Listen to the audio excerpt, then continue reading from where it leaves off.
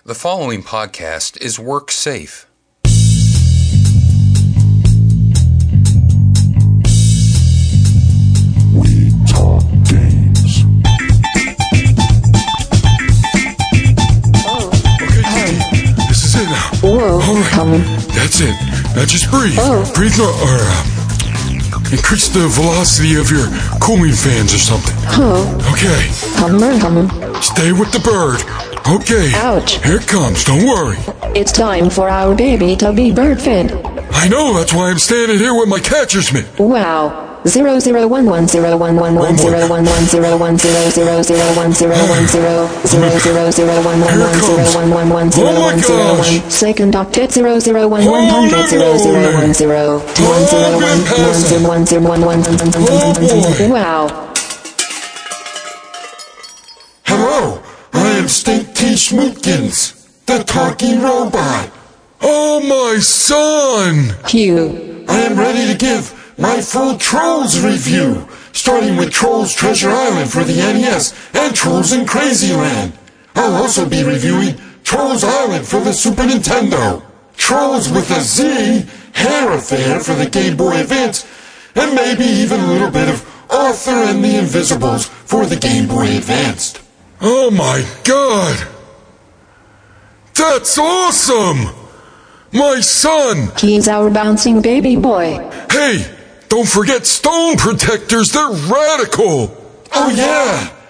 I wish there was a Street Sharks game! What about SWAT cats? Yeah, they're all pretty good. Oh, my love, you have helped me create the best baby ever. That's why they call me Stinky! Stinky! Stinky! Huh? What? We're doing a show here. Oh, good. Must have been having a nightmare. No, I was having a dream. And you were there, and you were there, and we all were there, and my baby was there. Our baby is still in the old tin oven. Our little biscuit. Oh, that makes me tear up. All right. Well, anyway, it's time for the show. Episode 21. This is a huge show, Stink and TT. I'm your host, Wiggly. In the booth, Keith LaPosh. Yo. Sitting to my right and now walking out of the room weeping was TT Schmootkins. And in a pool of his own drool, sitting in a closet on a pizza box. Aha! But it's from Pizza Como, USA. Now, if you haven't tried the rest, try the best. And the better than the rest is the... All right, we get it. It's the same thing at every pizza joint. The best. Stinky the Game Master. Stinky? Boy, have I got a great show planned for you guys. All right. Don't remind me of all the hours I had to spend on my games to review. But like I mentioned, we have an incredibly stacked show. It's our second annual co-op for the kids. Wait until you hear the fantastic charity items we have in store for you. All original created art from video game related artists. It's amazing stuff. I'll be talking about that in a little while with Kyle Von Kubic, also Johnny Capcom, 2PyR, Eric Alex, and a break-in update about the We Talk Games Fight Network. Plus, I think a review of about 500,000 games, so we gotta start, Stink. In fact, let's not start, let's go! I think I sound like a robot. This must be the retro review part, because if it's from the 80s, you must sing like Robot. For downloadable arcade fun at home, my goodness, you are going to go broke. But remember to put some loot aside for our fantastic charity auction. Remember, 100% of the proceeds goes to the Children's Miracle Network. It's all thanks to the hooks put in place by eBay. eBay has an awesome feature where you can just put things up for auction and just have 100% of the proceeds can go to charities of your choice. And each year we put up original items you can't get anywhere else, especially not in this configuration.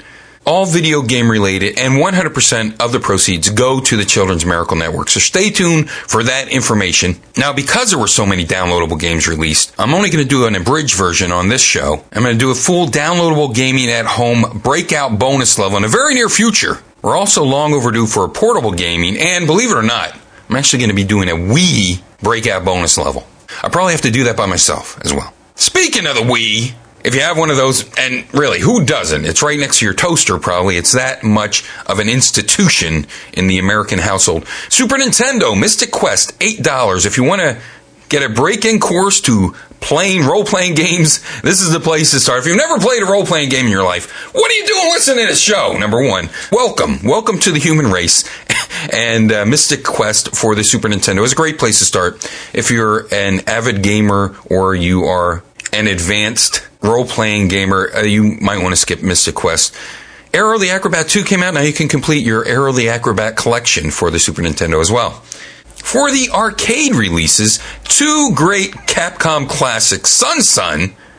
It's the classic Chinese monkey god tale, and your little pig character as well, Sun, and I think his name is Bun or Yan. Can't remember what the pig with the big concrete hammer is called. If you never played this game before, it's like a scrolling mappy with no trampolines, and you also have shooting going on. Plus, Wolf of the Battlefield Commando is also released. Classic top-down scrolling run and gun with Commando. And both of those will run you $8 a piece. For the Neo Geo, a Data East explosion. Well, at least 3 games. Magical Drop, if you want to do your anime block-dropping puzzle game. Great. 2 players simultaneously, if you like. Spin Master, we just talked about this. Yo-yo action platformer, fantastic. And my favorite basketball, Street Slam. We're playing 3-on-3, street basketball. If you want to show up, you got to answer the call, or something of that nature. Great music. It's like NBA Jam without NBA and made out of pixel art. It's also pretty easy, but I love it. I don't care. I go through it all the teams, and I listen to that great music. On the not Data East side of the house, Fatal Fury 3, Road to Final Victory came out, and Samurai Showdown 3 as well. Big 3 area.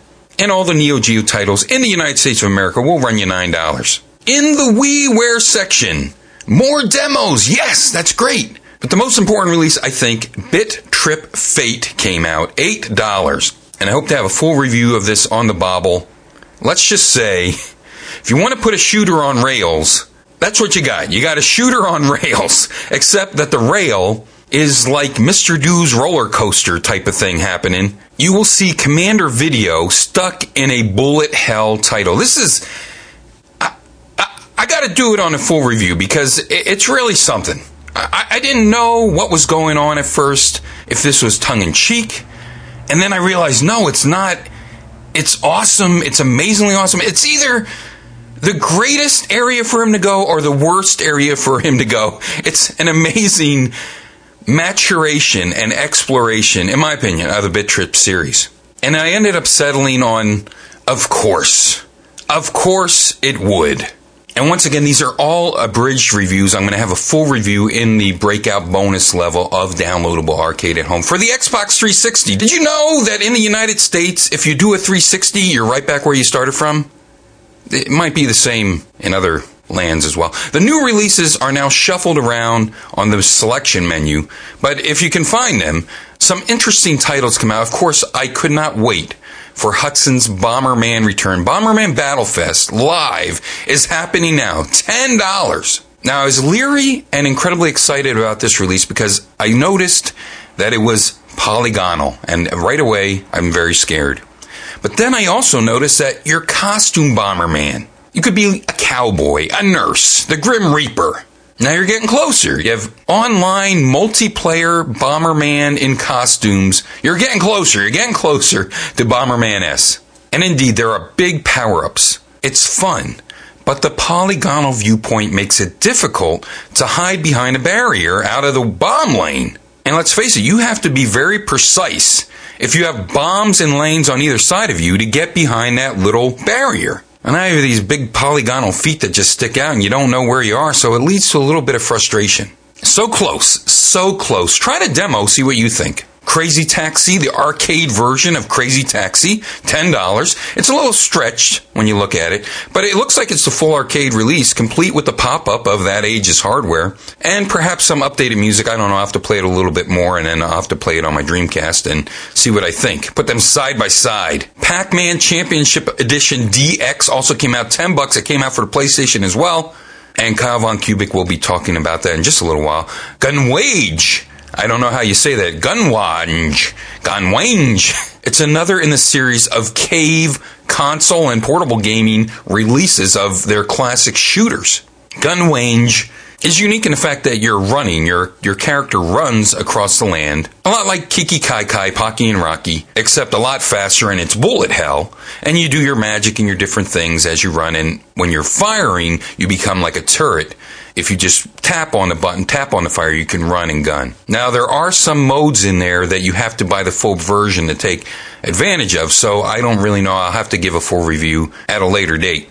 Another one that you might want to keep your eye on is more pixel goodness. King of Fighters 2002 Unlimited Match. 3-on-3 fighting, online mode supported, Neo Geo at home, and it's masked on the side because it's a more 3x4 type of aspect ratio. Now, 2 big titles I recommend you picking up because they are available for the price of $0.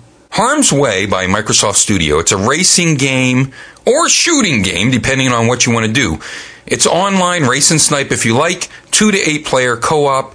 You have versus mode, you have achievements. You're either driving around a racetrack trying to get in first place against 3 other opponents, or you're a sniper. You can position yourself at different sniping points live as the race cars go around the track, and you try to shoot at them, and you score points by shooting at them. And I guess if you're doing co-op, you're trying to make your teammate's car win by sniping out your opponents. So it's kind of cool. It looks good. For a free game, I'm really surprised. And another fun game out of Microsoft Studios is Doritos Crash Course.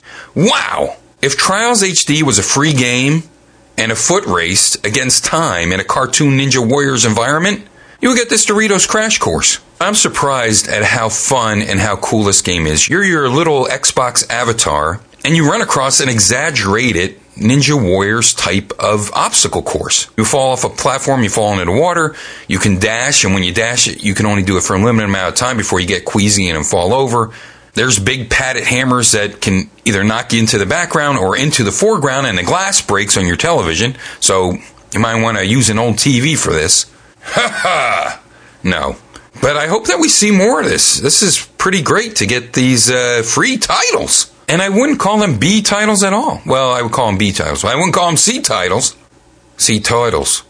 For the PS3, get ready to break the bank again. This is unfair to gamers. More Japanese PS1 titles hit the PlayStation Store. Block Kids and Arcade Shooter's Delight, Sonic Wings Special, and Dazaiman Plus. Dazaiman Plus, I don't even know if I'm saying that right. That's the build-your-own sprite-based shooter creation game that came out for the original PlayStation. Now, I heard mixed reviews of that back in the day, but it's been a long time. But they say that you can share your created shooters with your friends online, so I don't know. Did they just write that because that's what the original game did, or can you really do that? That's kind of neat. And also Galaxy Fight, a great Neo Geo fighting game. A little bit bizarre, a little bit awesome. Love it. Sackboy Prehistoric Moves came out. The only reason I bring this up is because if you want to download this, it's probably free. I know it's free to Plus members. But this is a few new levels of Little Big Planet. But you have to play 2-player co-op. One person controls Sackboy with the regular controller. The other person uses the Move controller. And they can point at special pink areas and actually move parts of the environment around. Although that might seem lame, it's actually kind of cool because Sackboy can ride on the different objects that you're moving around, and it lends to the puzzle elements of the Little Big Planet. So, if you have a Move and you have PlayStation Plus, you get this for free, and you have another person to play with, then you might have a good time. DC Universe Online Beta also came out, and X-Men Arcade Classic now with online features, 6 on the couch or the internet. The Xbox, you'll only be able to play 4 locally because of the limitations of the controller. And this is unbastardized graphically. I did hear that they re-recorded new voice acting, but it is in all its pixel glory. You have the full Japanese and US release in this download. And you can either play the 4-player, which is in a more 3x4 aspect ratio, or the double monitor, all put together as one monitor, widescreen, 6-player version. You can hide the wallpaper, as they call it, which is made to look like some sort of technology-laden steel wall.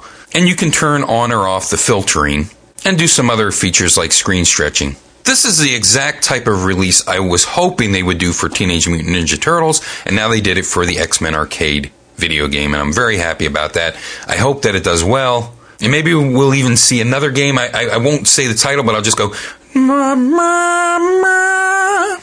Neo Geo Station. This has me excited. This is coming out to celebrate the 20th anniversary. As far as I know, it's going to be a PSP and PS3 exclusive. It's online versus and co-op downloadable games from the entire Neo Geo library, as far as I know. Games will be $9 for the PS3, $7 for the PSP. Boo! You're going to have to buy separate versions for each device. But yay! Magician Lord and League Bowling are scheduled for January.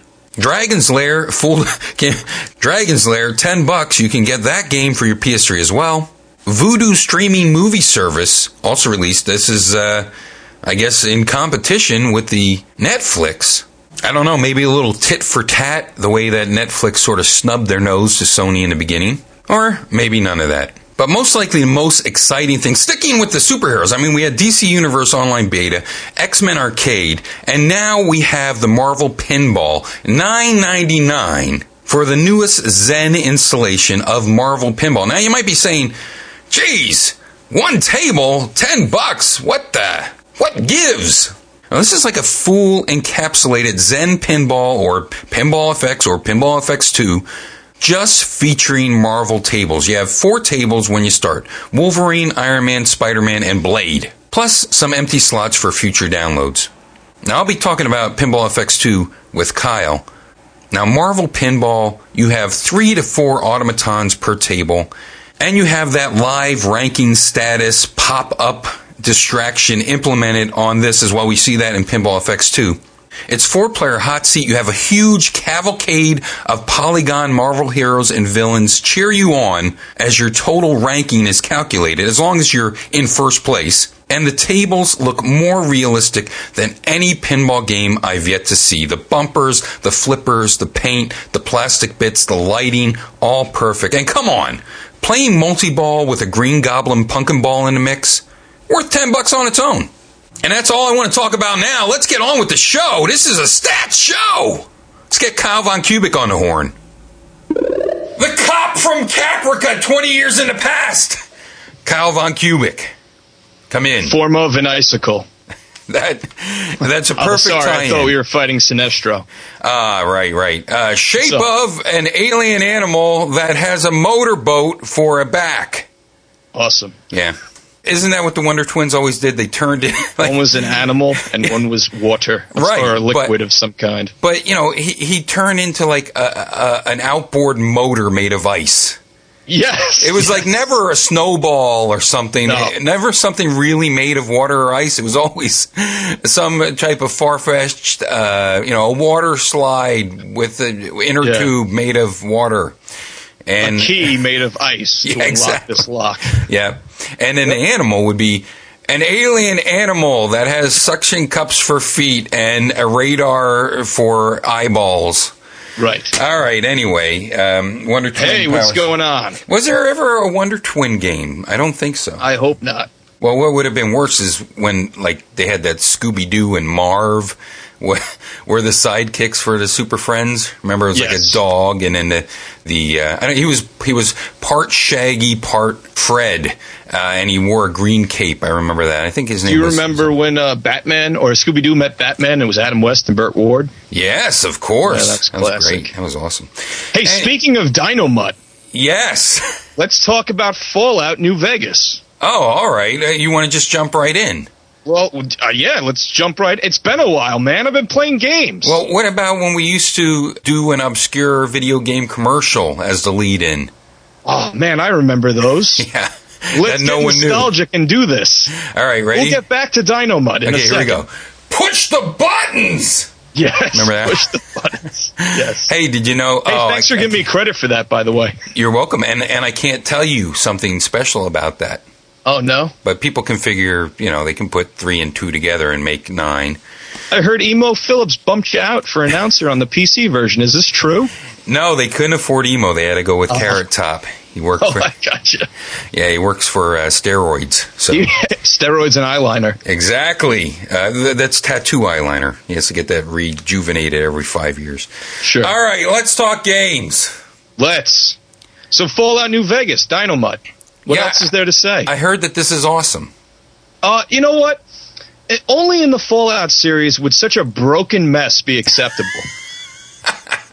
Okay? I love this game, but let's get honest. It is a broken mess. Okay. I've had this game crash out on me more times than would be acceptable with any other game. But because it's Fallout, I just accept it. I get up, I reset the PlayStation, and get right back into the game. There's so much to do. It's such a, there's so much going on that you kind of forgive the game for falling apart every hour or so. Fall Apart New Vegas. Yeah, that's what it should be called. You know what? It's a lot of the same. Fallout 3 and Fallout New Vegas, a lot of recycled assets. In the beginning, I kind of felt that the game was a little directionless. It didn't hold your hand as much as Fallout 3 did. When you start in the vault, it kind of gives you the mechanics and you get your bearings, and then it opens up, and then the first city is pretty much right there. And it kind of leads you in this direction for the main story arc.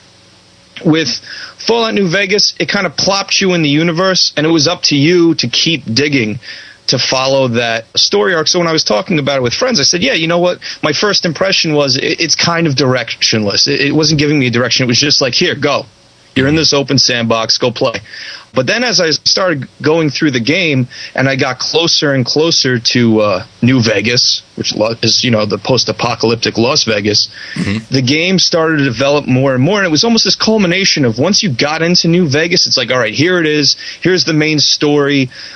And you could go full force. You can just complete the rest of the game. Or now you can go back and start to, pick up the side quest and go back to that town that was off a little too far away, and there was some really tough insects kicking your butt. Now you can go back there and investigate what was going on. So it kind of funneled you in the right direction. I just didn't realize it at first. You don't start in New Vegas, obviously. You start outside. I believe you're in New Mexico when you first start, and you work your way through the Mojave Desert.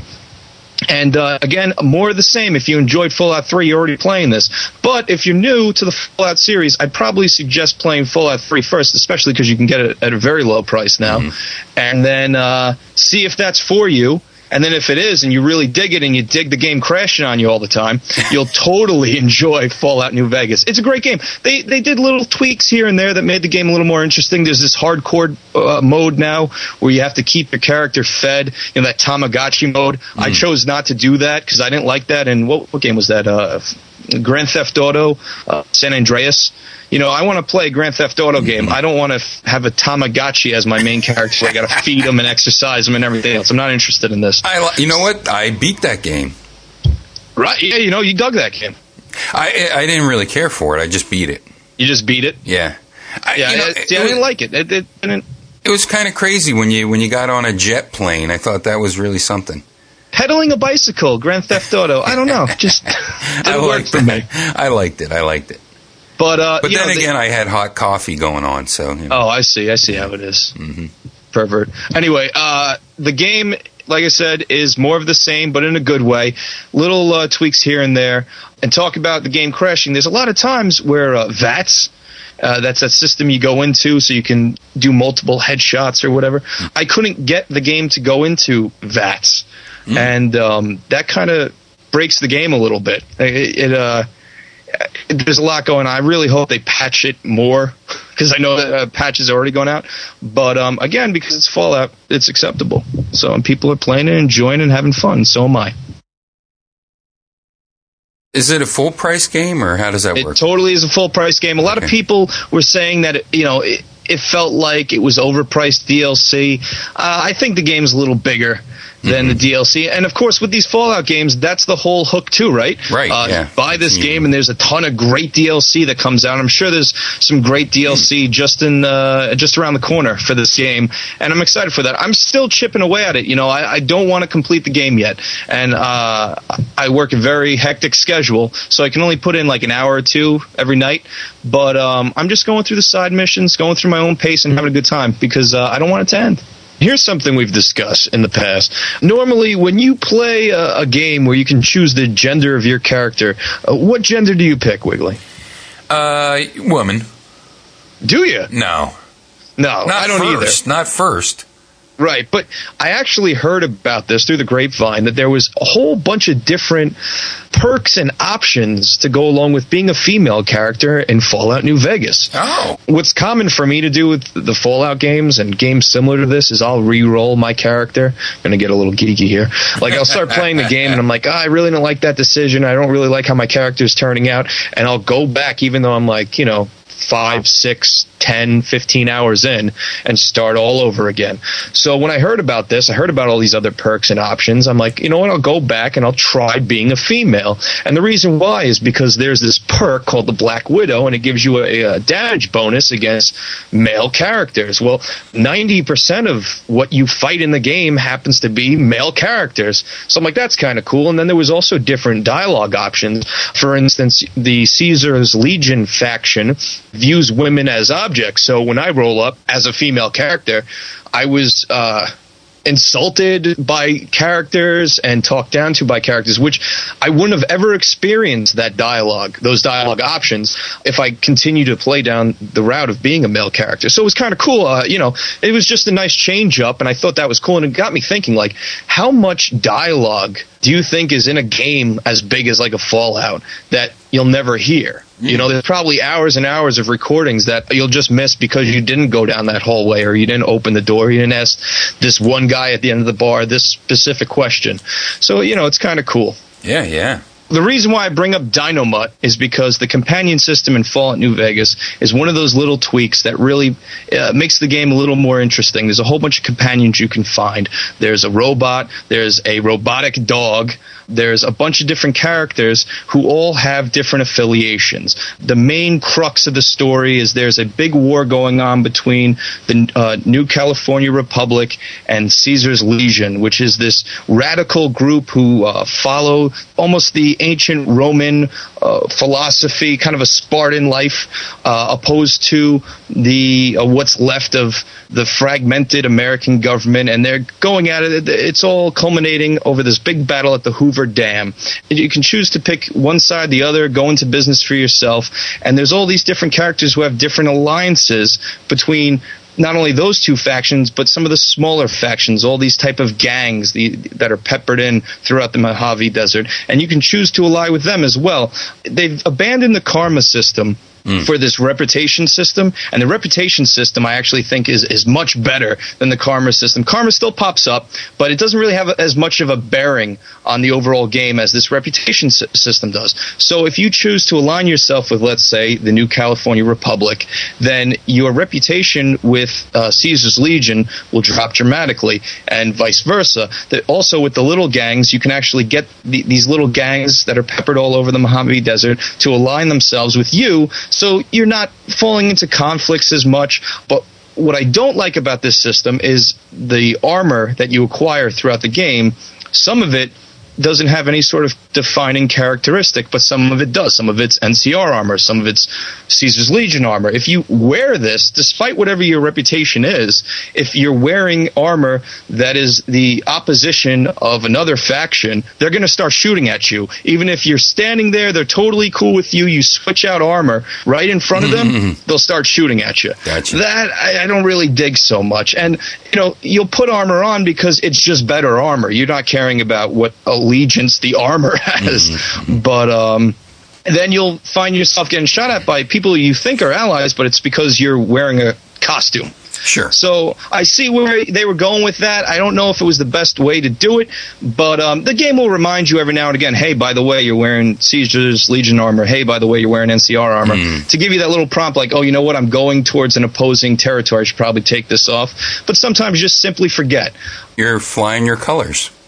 You're flying your color. Right. I mean, I get it. Yeah. It wasn't horrible. It wasn't game breaking, like, the game falling apart. But it was annoying every so often. So I avoided wearing any armor that had any sort of characteristic like that. With the companions make the game a lot easier because some of them are very good at what they do, especially one sniper character.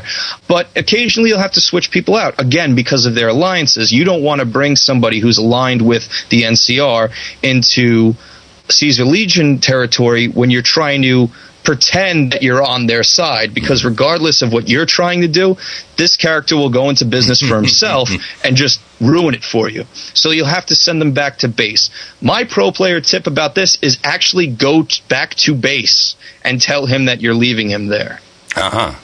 Don't tell him, 2 feet outside of whatever town you're going into, hey, go back to base, because he will physically start walking back to base, and he will get lost, and you will never find him. Oh, I see.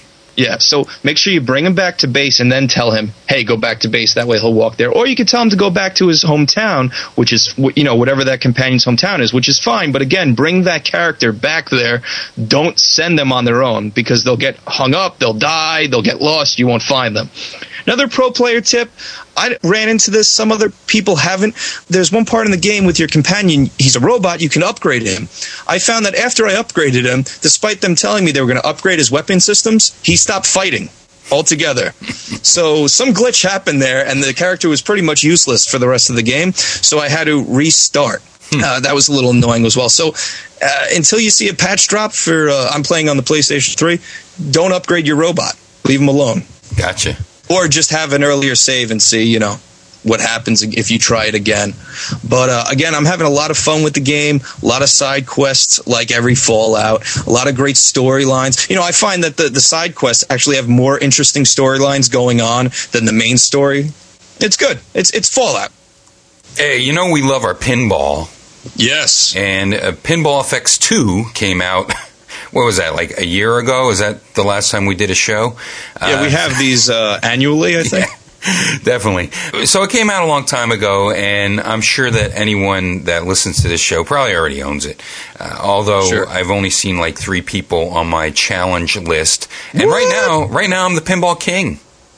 Yeah, I just got the crown. I took the crown from Vision X. I gotcha. But I think no one's really been playing this too much because there's just so much other stuff. And it's a great game to go to when you're burnt out on all your other titles and you've reached a sweaty palmed level of Super Meat Boy, and now you need to take a break so that you don't blow your brains out. Pinball FX 2. Big graphic updates on the original Pinball FX. First of all, the thing is free. Now, I didn't know if I got this for free or if I paid for it. It was very hard for me to tell. And then when I went in there, I was like, okay, I see my old tables. They've been updated. They don't change really in appearance, but they have new, what do you call this? Microsoft achievement things. Right. And they're also part of your comparative list. So you can play your Nightmare Mansion, your Rocky and Bullwinkle, Street Fighter 2, your Earth Defense, and what other one? The High Speed, the Extreme Agents, Buccaneer, all those things. Of course, not the ones for the PlayStation like Tesla and things like this. Right. And Ninja Gaiden, that's another one that only came out for PlayStation, which is sad because that was a pretty good table. Oh, you mean Ninja Gaiden Sigma 2? Sigma Alpha 2? Sigma Alpha 2 Championship Edition. Yes. Z. And, so... Version blue. Now gold and silver, if you get them now. Which contains the green and the red version, both together. Diamonds. Okay. Forever. We could do that. Yeah. This could go on for hours if we name all the Pokemons. Got to catch them all, though, number one. And got to own them all, even though you've already played through them several times. Yeah. Pinball FX 2. I'm in there, and I'm like, okay, well, I'll play some of the Pinball FX 2 tables. It says buy it. So I don't know. Did I already buy it? Why am I spending $10 more? I don't think I ever bought it. I think the download is free for Pinball FX 2, and then you can play all your other older titles with this new buddy system. Compare to your friends, see their avatar, jump up and down, wear a crown on your head, that type of thing. Gotcha. I finally picked up the new tables last night, and I only played this for maybe about an hour, a little over an hour, and tried out some of the tables. You have Pasha. I love this table. Number one, I told you that the graphics are bumped up to nth degree. Right. The tables are far more complicated now, but not overwhelming. What do you mean more complicated? Harder shots or more toys or... the animations, the interaction with the tables. For example, this Pasha is set up like an Arabian Nights type of theme. So there's, like veiled women, and they're very pretty, and a lot of, heavy Persian influences, and there's this genie. Well, the genie is part of the table, and he looks like he's just painted on there. But when you unlock a few things, the genie turns transparent, and now there's a mini table underneath. So cool. You're playing one of these drop tables. You know me, I'm not the biggest fan of emulation-style pinball. I like a pinball table like Alien Crush, like Devil's Crash, like even the Tecmo arcade pinball something or others. I love that game. I like when you're just looking top down. All those great ones from Sierra, with the different themes. Even the NASCAR pinball, I love that. So I like the ones that are top down and you see the entire screen and things like that, even if it scrolls a little bit. But this is the first 3D pinball that I think I'm really completely sold on, because I can follow it for the most part. I still prefer the top down. But this is getting closer, brother. And this Pasha Rome is no different. All the neat little effects you have. Almost every table has its own robotic animatron that's, interacts with your ball and things like that, a la Ninja Gaiden and that giant robot one on the Attack from Space. What was that called? Oh, Earth Defense. Yeah, Earth Defense, exactly. Yeah. Oh, that's another one that you can compare scores on with as well. I think I mentioned it. So you have that. You have BioLab, which I haven't played yet. Secrets of the Deep I played, loved it. And I think there might be another one or two, but these tables are very deep. If you say $10 to me, normally you would say that's pretty high for, the downloadable guys, but when you stack it up at $2 a piece, it pretty much averages out to that. And the complexity of these tables really makes it worth it. So, Zen Studios head and shoulders above everybody else putting out pinball games. Well, I mean, you've played them, I've played them. You can't go better than that. So it's almost like if you love pinball as much as we do, because we don't shut up about it.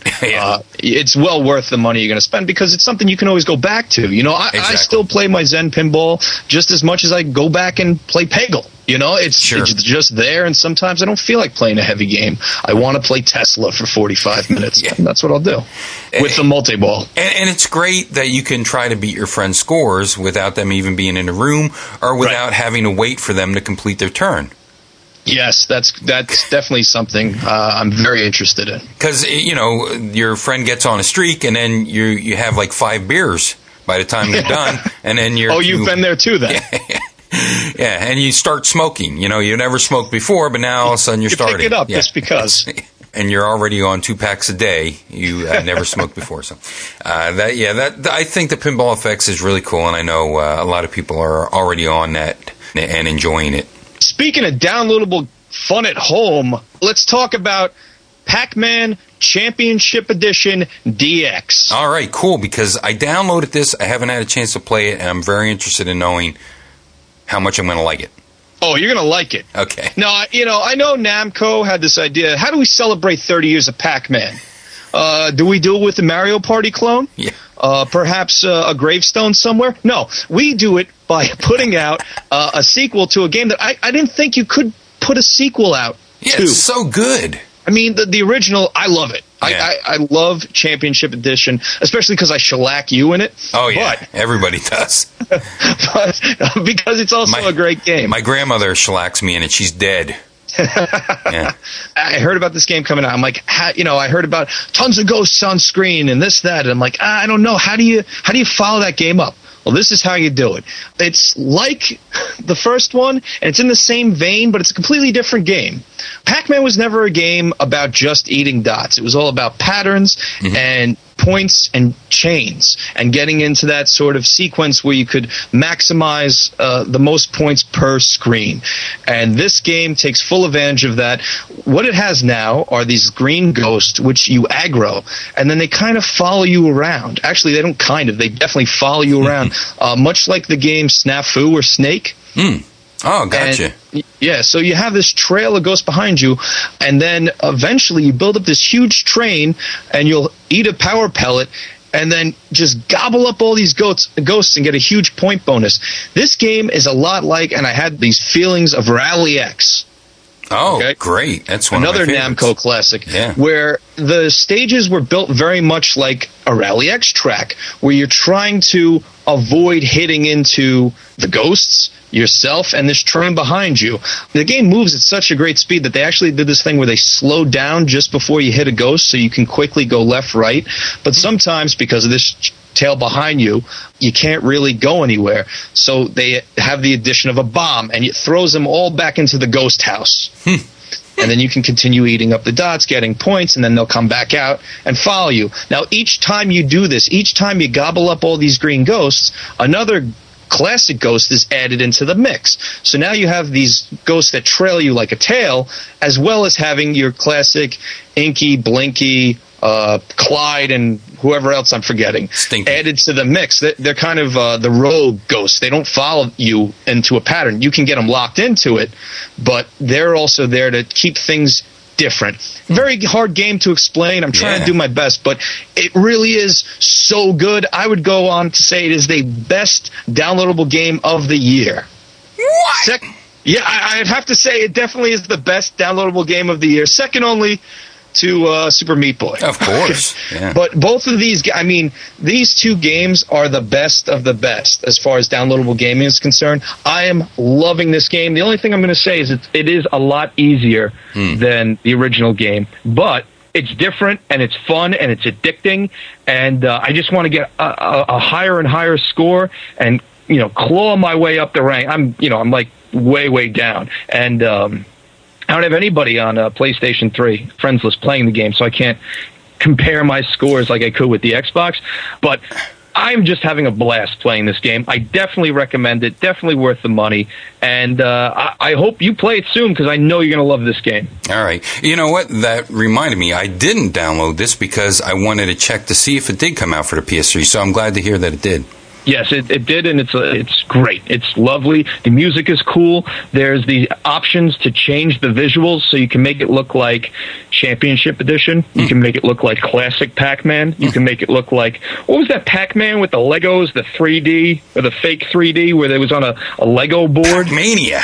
Yeah, Pac-Mania, which was very odd title back in the day.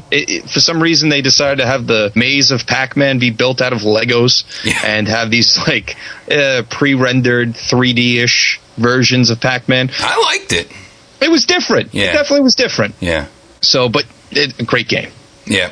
I was thinking of Super Pac-Man for a while there, but that was the one where it was regular mazes. Apples. Yeah, and then you got We saw that when we went to Atumwa. I think there was a coin up of that. Oh, really? I didn't get to play it. We were too fixated with Pac-Man Jr. Yes, Pac-Man. Baby Pac-Man. Baby Pac, that's what I mean. Pen. Yeah. It has that visual scheme, which is kind of cool. You can change, the visuals up. You can change the music up if you prefer to do that, to go back to the first game's music or this game's music. Little nuances like that are cool, but overall, the crux of the game is really this just way inventive gameplay that I never thought could happen.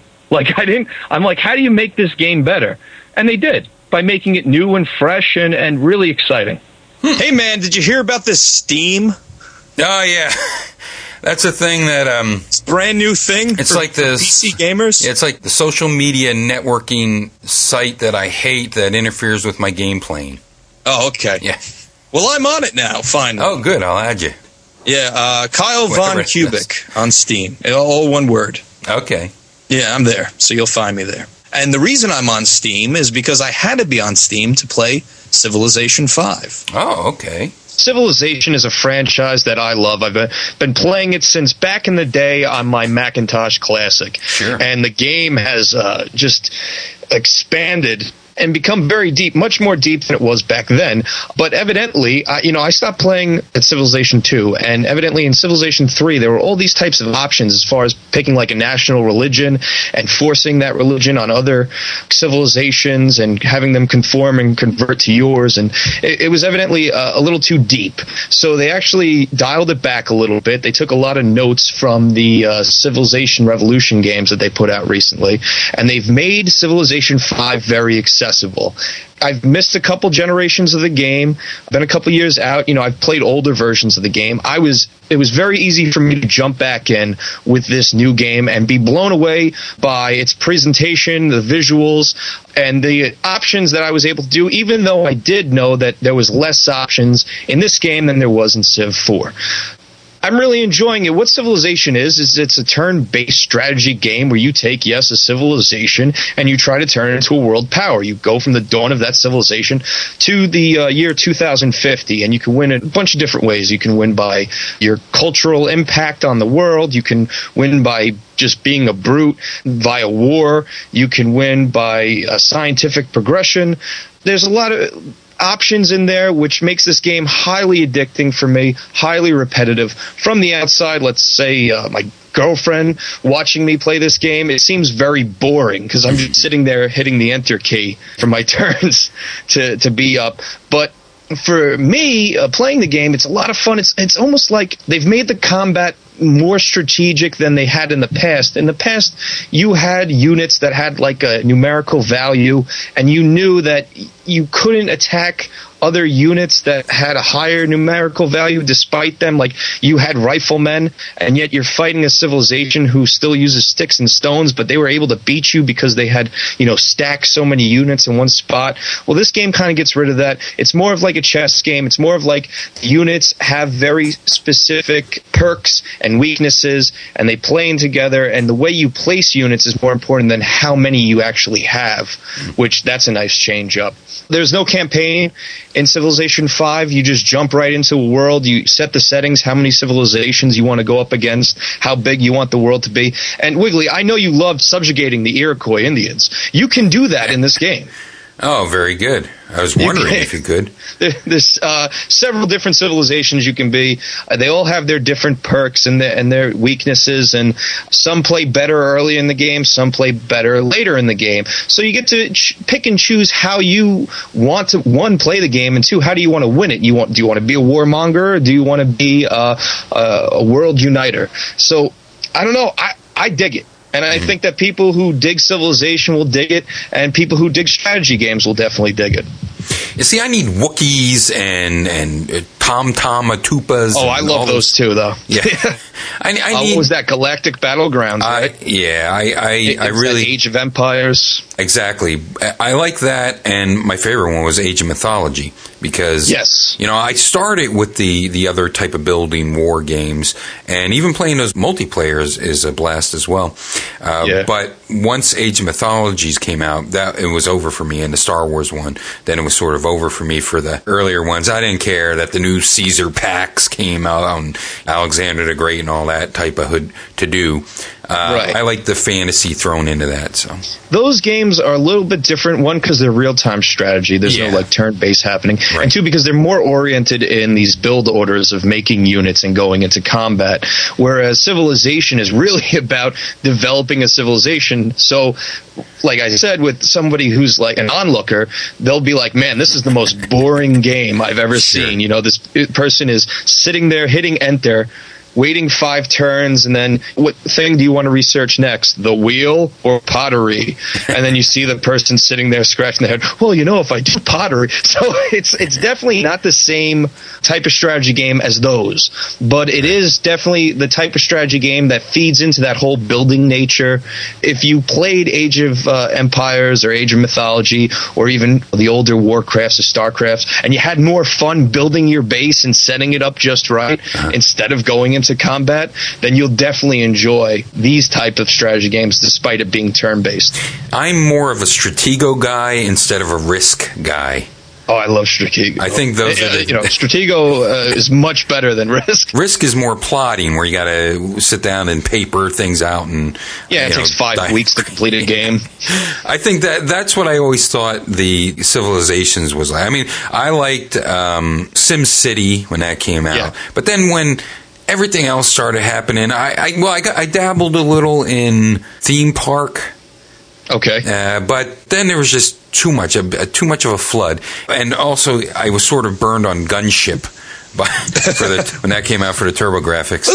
Those are the early years of Sid Meier. You gotta I'm sure. Cut him a little slack. Well, I think Gunship came out probably after most of these.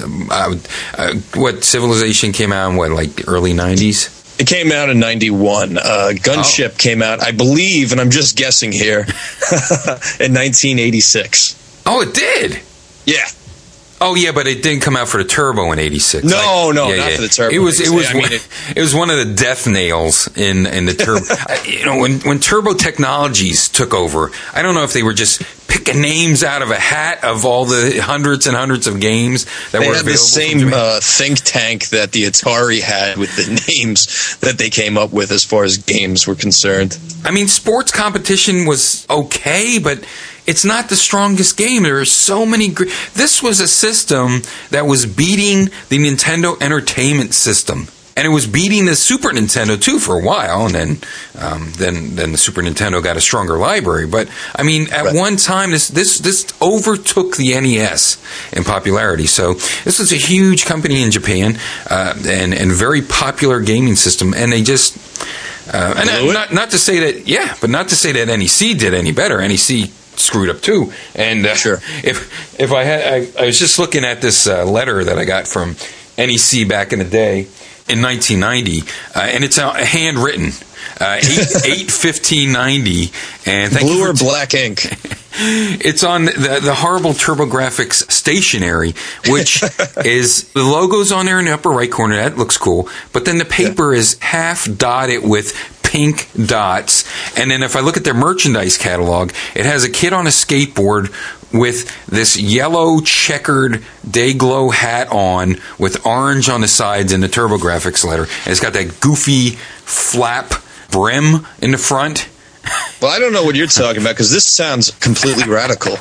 It is radical. But what was cool is this is where I got those stickers for Splatterhouse. And something I never talked about and completely forgot about were the Punch-Out Splatterhouse masks.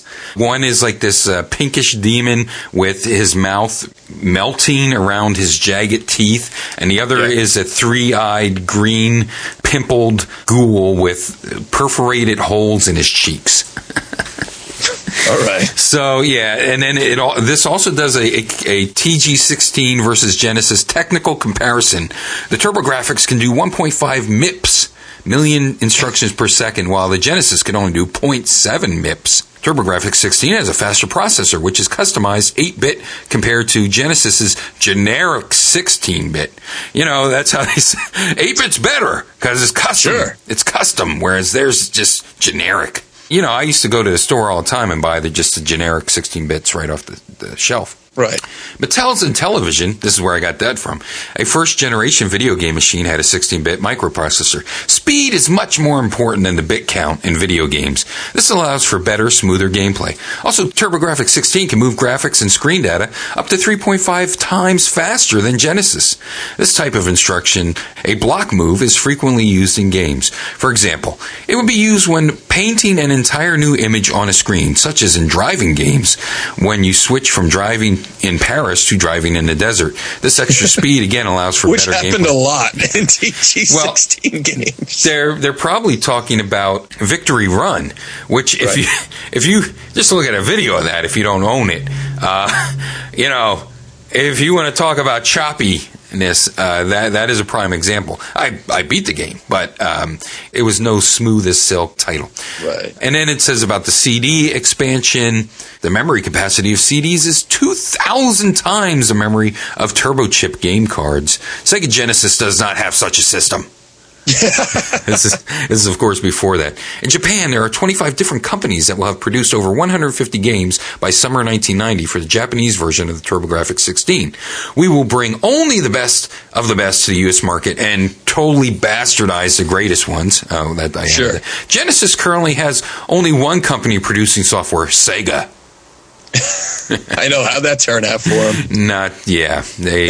They lost. With a faster processor, CD expandability, and a larger software selection, TurboGrafx 16 clearly stands out as the best next-generation video game machine.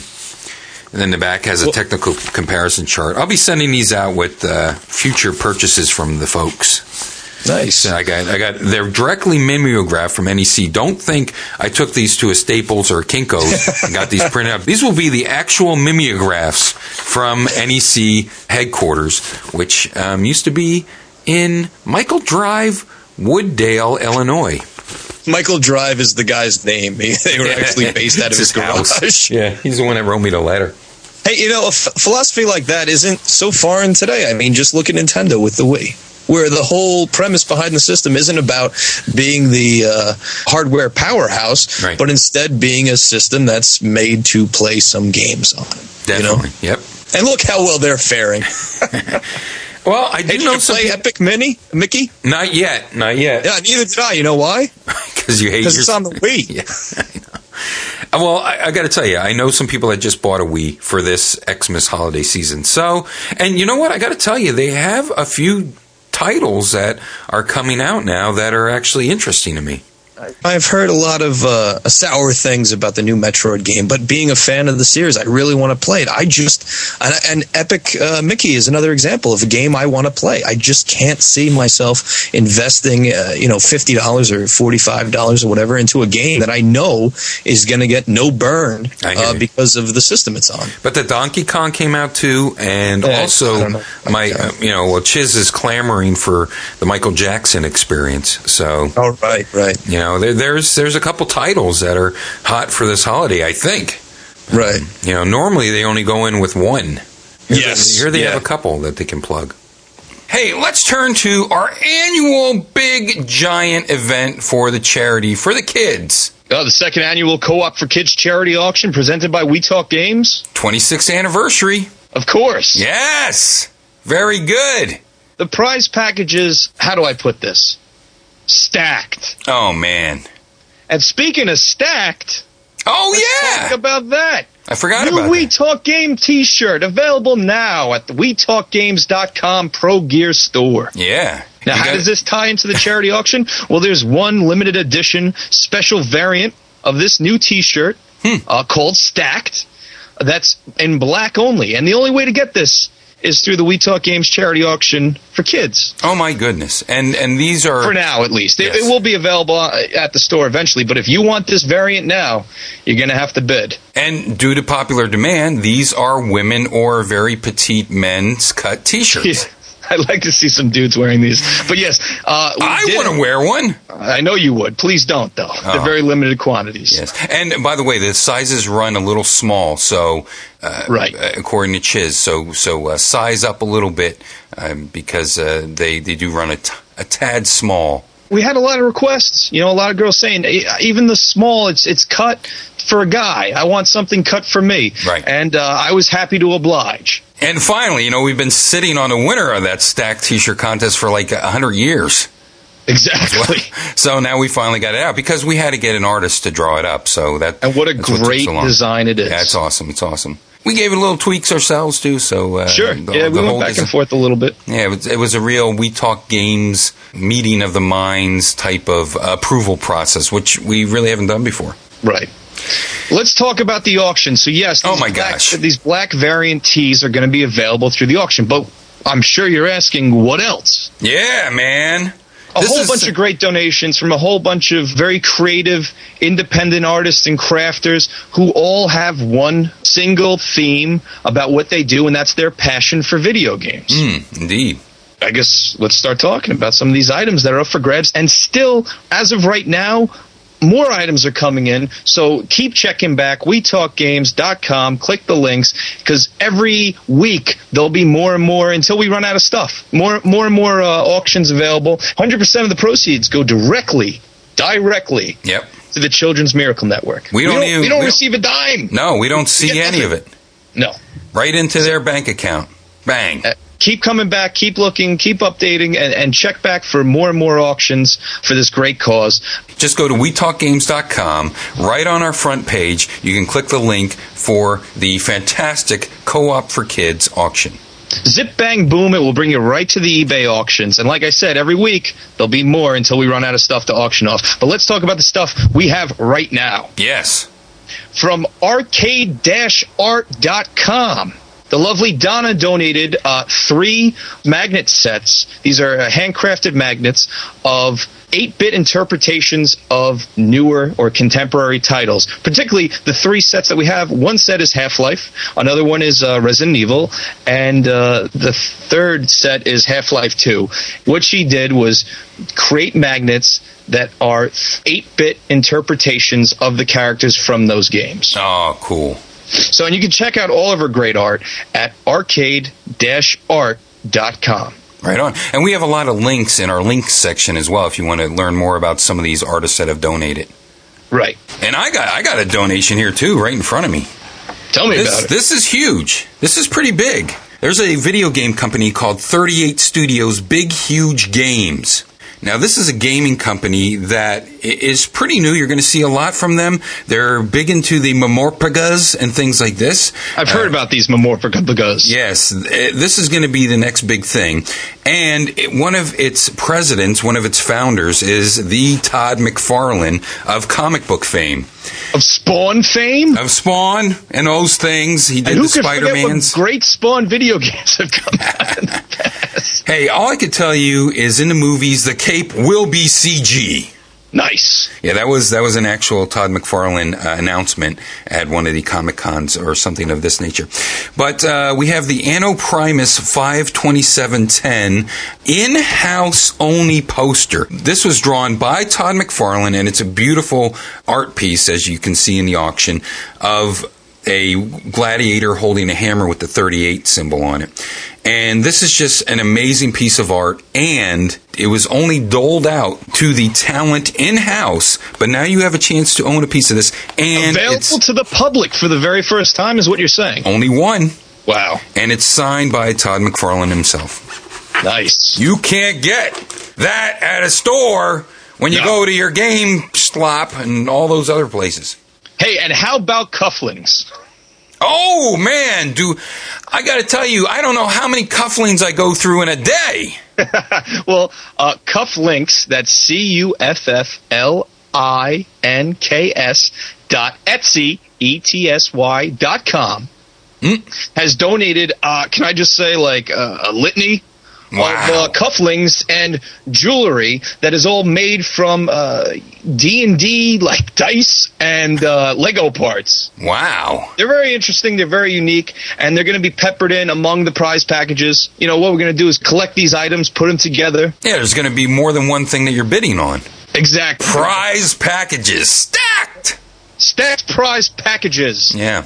And how about these items? 2 hand-knitted plushies. Donated by Nikki from pigscorner.com. You can find her on YouTube, Full Metal Piglet, one word. You'll see a video that she posted recently about the We Talk Games Co-op for Kids charity auction, as well as these 2 items.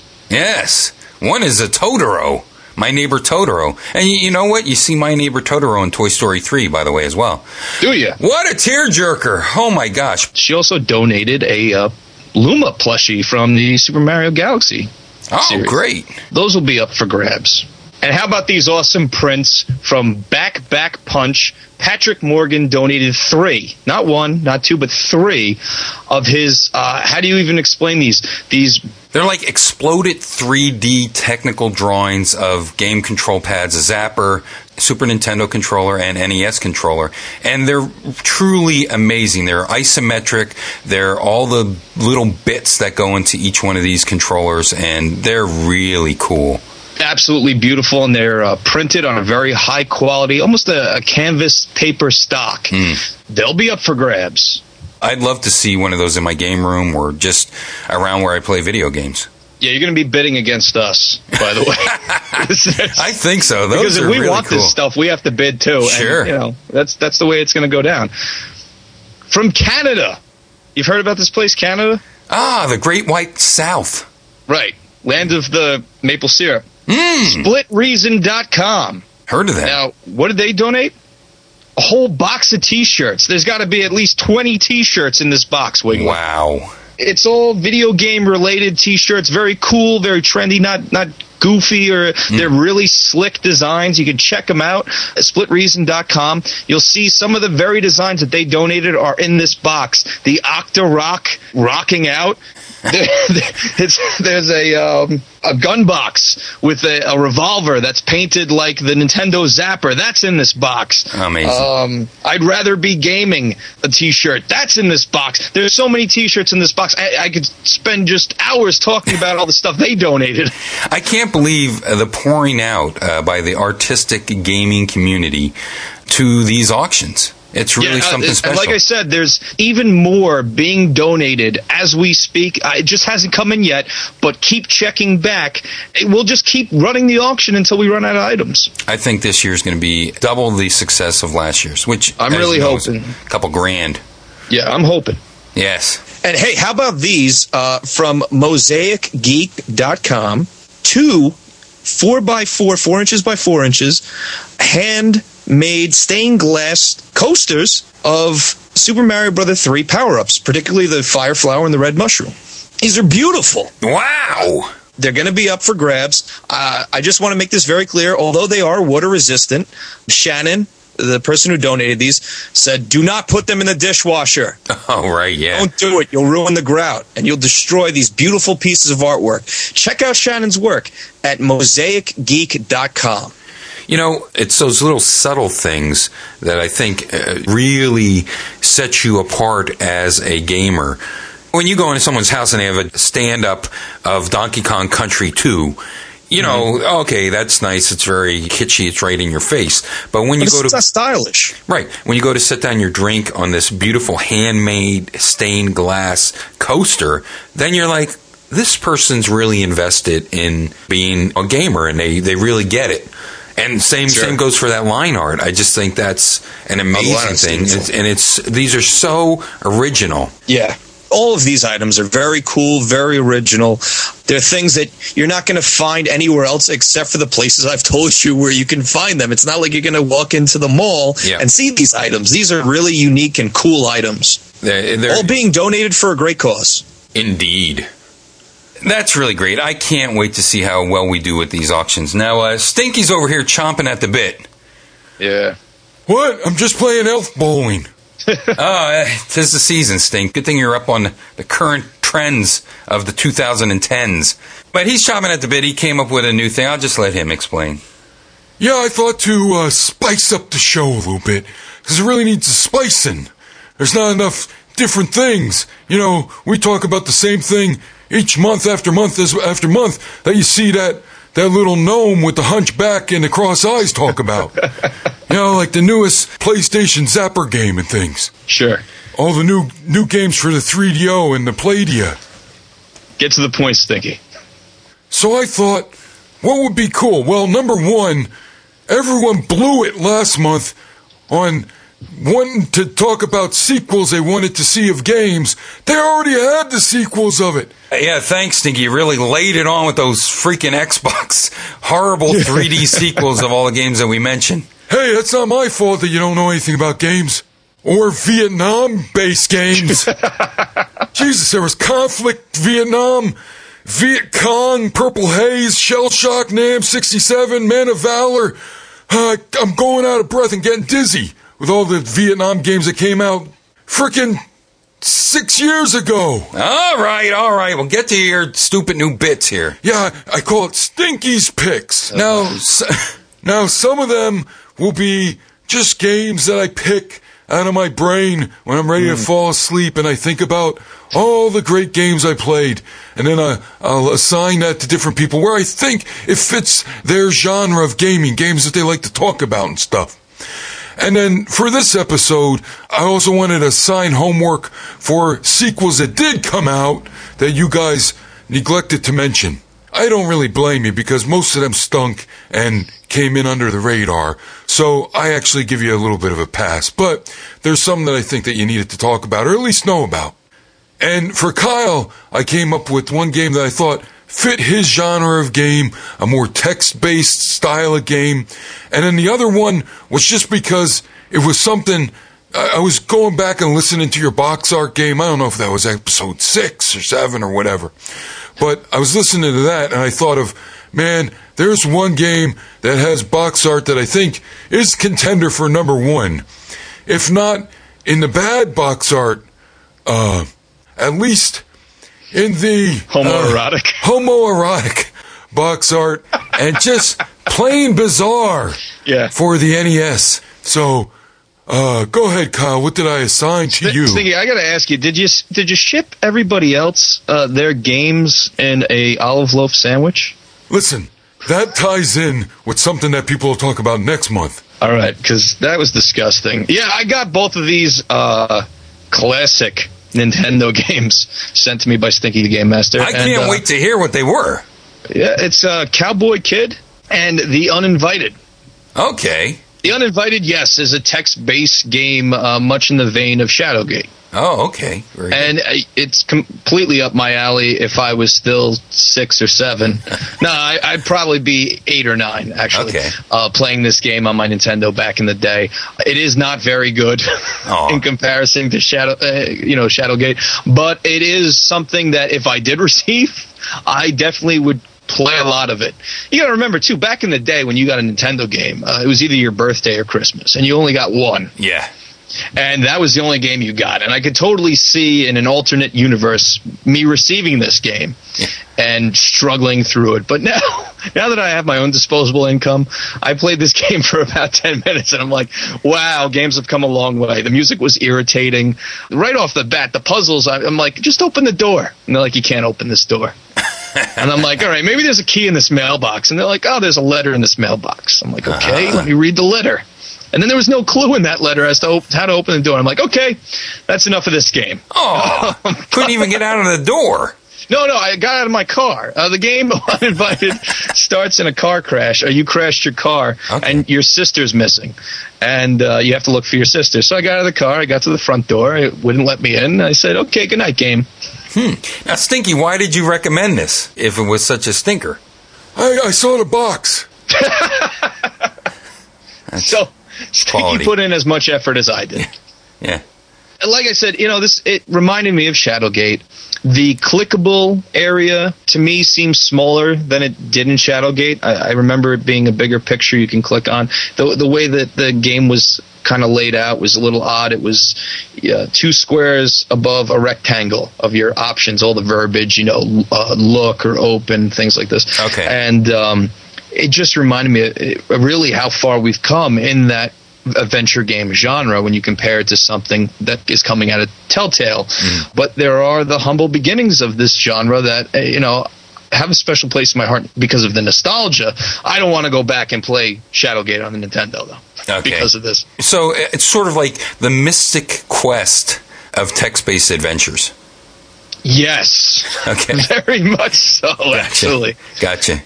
Now I'm dying to hear about Cowboy Kid. Well, I completely agree with Stinky about the box art. Okay, Cowboy Kid. It is fantastic. What do we got? On the box art, you have Burt Reynolds and the Indian from The Village People.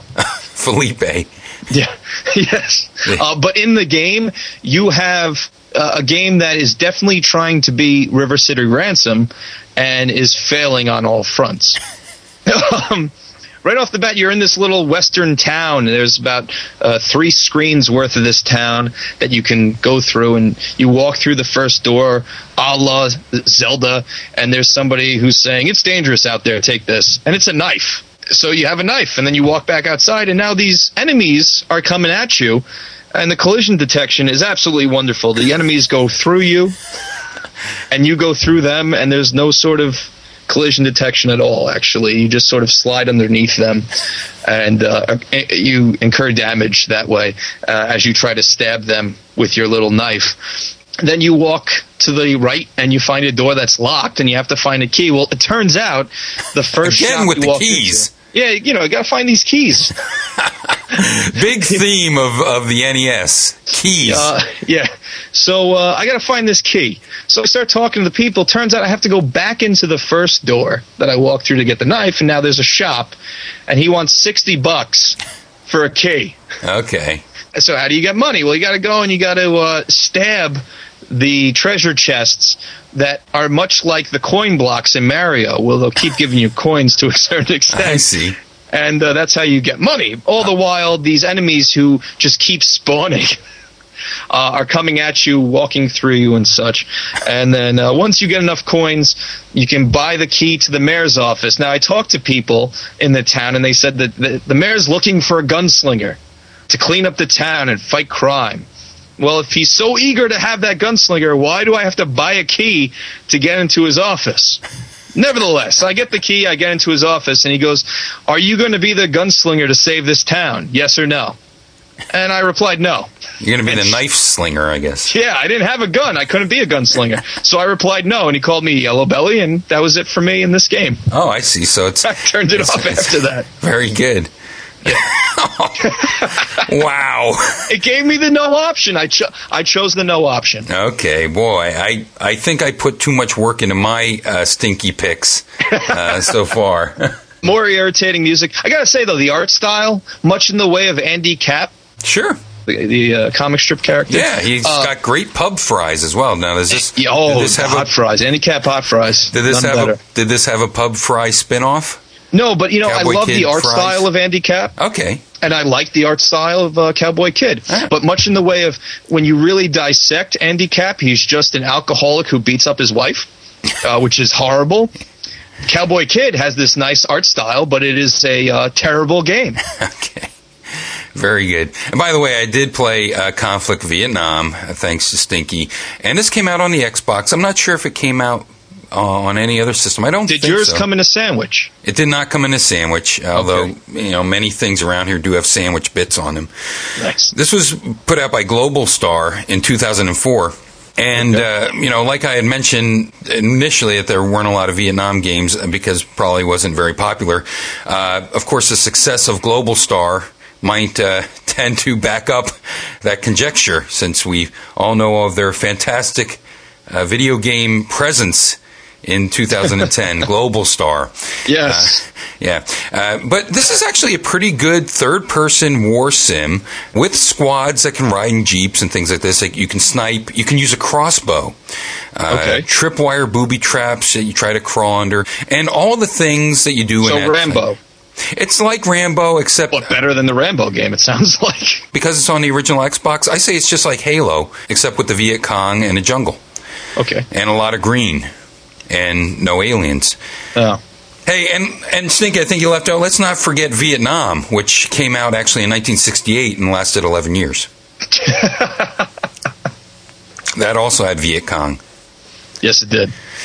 So, that's it then. That's it. All right, man. Hey, well, that's some great stuff, some great auctions for a great cause, the Co-op for Kids. Make sure you check out WeTalkGames.com for that.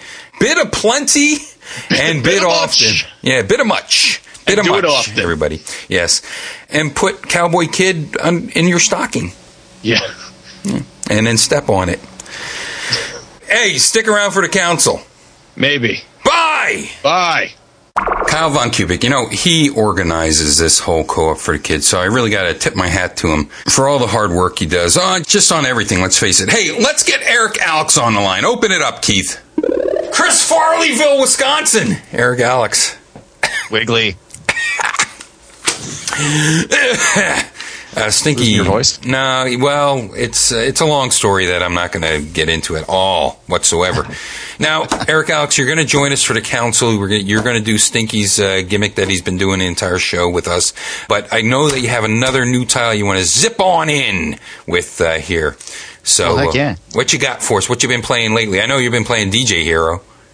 I just picked up DJ Hero. It was on clearance over at Best Buy. I got it for $27. That's fantastic. Yeah, it's pretty good. I got to tell you, out of anyone that I know who I've seen their face on Facebook to be playing DJ Hero, yours gives me the most smile.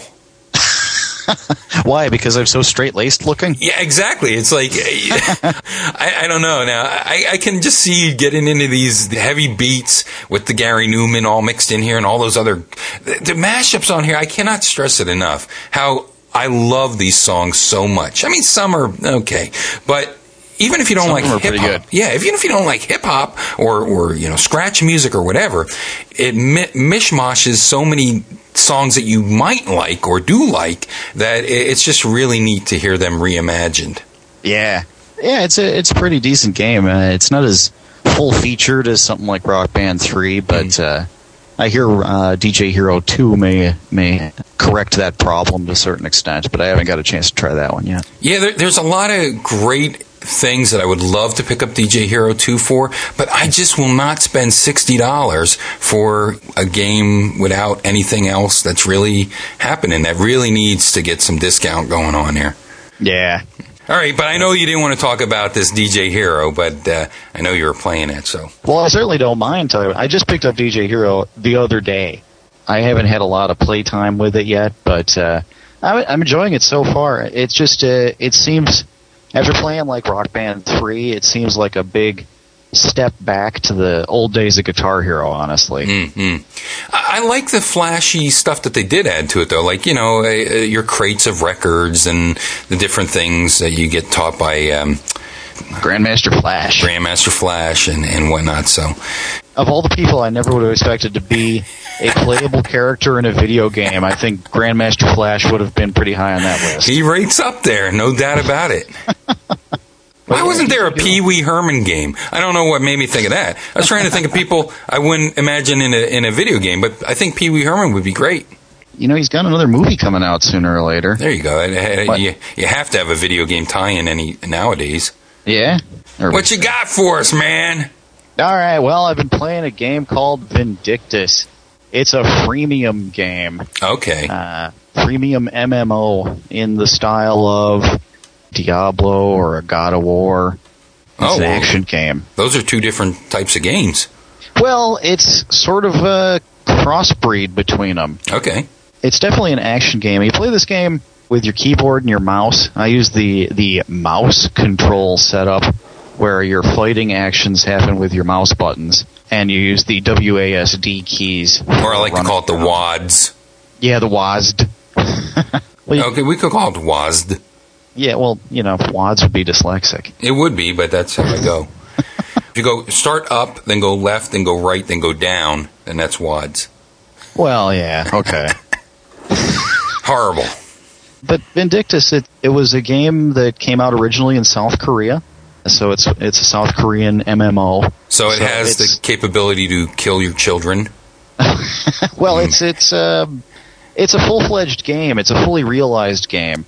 Despite the fact that it just came out like about a month ago, there's a lot of game in there already. Okay. Which you don't really expect from a newly launched MMO nowadays. Mm-hmm. But there's a lot of gameplay in this. I've been playing this pretty steadily for the last couple of weeks, and I haven't even scratched the surface of this game, I don't think.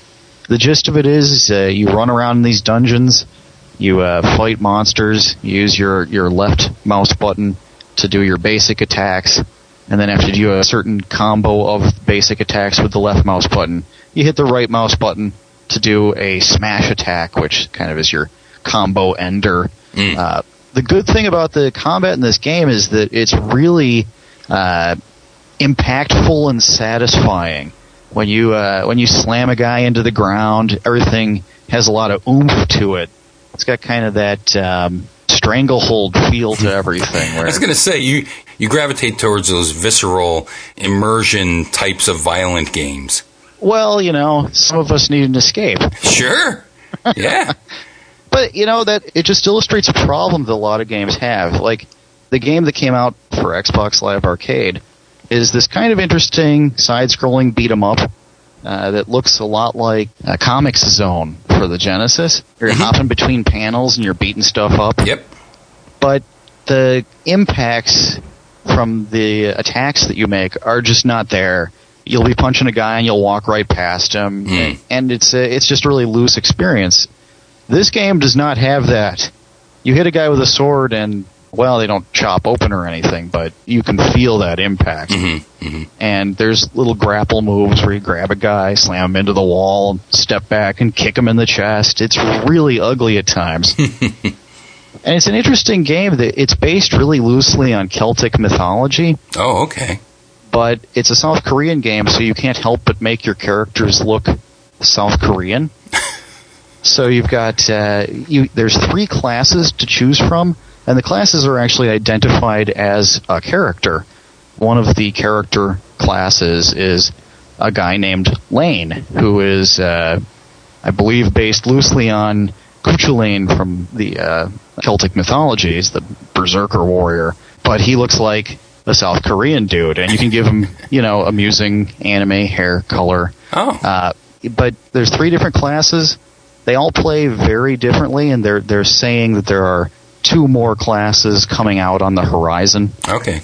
Like Lane, the guy with the swords, he's got 2 swords, and he spazzes out, spins around with his swords, and then there's another character named Fiona, who is a sword and shield fighter. Does a lot of shield bashing, which is pretty amusing. And then there's also a wizard type named Evie, who is kind of the most cutesy character. But she can make big fire blasts happen and stuff like that. It's different from other games that I've played. Now, do you feel that the people that you play with are really into that team mentality, that they're not just out for themselves like we run into on console games? Well, the game is set up so that you can't really progress if you're on a team unless the entire team is moving forward. Okay. And there's some interesting big set-piece fights where you fight like a giant polar bear. Gotcha. And you go in there with like 6 or 8 other people, and you'll run up to the polar bear and start slashing at it, and it'll backhand you. You'll go flying across the place. You'll see the other guys running up and throwing spears at him. It's pretty hectic. One thing that if you're going into this from an MMO standpoint, it doesn't have that MMO character class setup where there's a tank class and there's a healer class and there's a ranged damage class. Like every one of these classes is meant to be played as a whole experience on its own. So you can solo with these characters pretty well. You'll run into some troubles. There's going to be some levels that you can go play where there are multiple bosses. One particularly irritating one I can think of, there's 3 kobold bosses with slingshots. So while you're trying to beat up one, the other 2 are zeroing in on your back with their slingshots, and it becomes a real hassle unless you have a group for that sort of thing. But how does the freemium play into this? I mean, what are you buying to shortcut things? It looks like the freemium stuff that you can get, there's a lot of cosmetic stuff that you can buy. Like if you want to get some tattoos for your character's face or a really out there anime hair color, you'd have to pay some real money for that. Also, kind of betraying this game's origin as being from Asia, you can buy lingerie for your characters. Which comes into play because every once in a while, if you take too much damage to a certain location, your armor will bust open. Oh. Yeah, so then there's a little bit of TNA in there, but a little upskirt and down blouse. Exactly. Yeah. What? Huh? All right, Sting, calm down. Go back to your Life magazine with Michael Jackson on the cover. This is the kind of game where you find yourself playing the same levels repeatedly. There's a lot of grind to the game, which it's okay, though, because the combat is so much fun to play through. It's not like you're just standing back and like targeting a guy and then pressing 1, 2, 3, 4 to cycle through your powers. I mean, you've got to actually think tactically, know when to block, know when to dodge. Learn the boss monsters' patterns. That's a big part of it. Once you've got it down, though, you can breeze through a lot of it and farm for stuff, because everything drops different stuff, and then you go back to town and have things crafted, and it's all it's very much on that constantly giving you small rewards to make you keep playing more and more and more. It's like a masterful game at that thing. You go and hit the lever and get your food pellet. But it's pretty fun. I have to really recommend this one, especially for the no dollars it's going to cost you. Yeah. I haven't paid anything for this, and I've played at least 20 hours. So. That's great. I mean, like any game that you can get 20 hours of enjoyment out of for nothing is a definite big ad. Sure. All right, man, Vindictus. If you have a PC, why not download this for the price of nothings? Eric Alex, stick around for the council. Will do. Okay, bye. Bye. Eric Alex, he'll be back on the council. Can't wait to hear what Eric Alex has to say to the games I'm going to talk about. Let's go cross-country, Keith. Let's get 2PyR on the line. Al! California. See what I did there? AL instead of LA. Gotcha. Yeah, 2PyR. Welcome back to the We Talk Games. Better call me Scrooge Pyar this time out, Wiggly. Yeah, I know Stinky got some good things lined up for you there. Stink, what did you give 2PyR for your stink picks?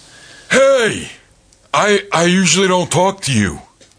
Yeah, you're kind of all reclusive and stuff, and living out here in L.A., everybody has to be out in the public all the time. Well, I've been to L.A. once or twice in my life, and everyone was snooty to me. So, I get on my high horse, and you can't touch me with a 10-foot pole when I'm over there. I was thinking, I sort of threw it out there in the grab bag of stink picks, and 2PyR stepped up to the plate. This game serves on a twofold level. One, because it's sort of like a Castlevania-y type of game. And two, it's Xmas themed. Holiday seasons. Now, I don't know if you could get any menorahs in there, because that's what I like, to put up my menorah. And like that for several days. No menorahs in this one. In fact, in Days Before Christmas, which I reviewed on the Genesis, you play the role of Santa Claus. All of the toys that Santa Claus has to deliver to the children of the world have been stolen by the nefarious forces of evil, who for some reason all look like the same generic monsters that you get in any other game. Sure. And you have to run around each level picking up presents. Except for some reason, even though these presents are for children, you're opening about a third of them in order to get power-ups and whatnot. Except that most of the presents that you're actually able to open don't contain power-ups and whatnot. They contain either environmental effects that look pretty but do nothing, or bombs. Yeah. Santa is a regifter. If you didn't know that about him, that makes perfect sense to me. Well, he's got an entire industry of elves doing his dirty work for him, so... Right. They have shrink wrap and everything. It's very professional when you get a regifted gift from Santa. Just some crumbs in there, cookie crumbs. So Santa is running around through these levels using the power of his blue magic, because of course everyone knows that Santa can throw blue lightning bolts at people. That's one of my favorite things. Down through the chimney, did his nose a twitch and shot everyone with blue lightning. Well, hey, if it's good enough for the Emperor, it's good enough for Santa, right? The force within him is strong. And in fact, the allusion to the Emperor makes more sense than you might realize, because one of the power-ups that you can get in this game, in fact, the only power-up you can get in this game, is a cup of coffee. When Santa drinks the cup of coffee, he turns into Devil Santa. I don't remember that. I remember this game, but I don't remember that.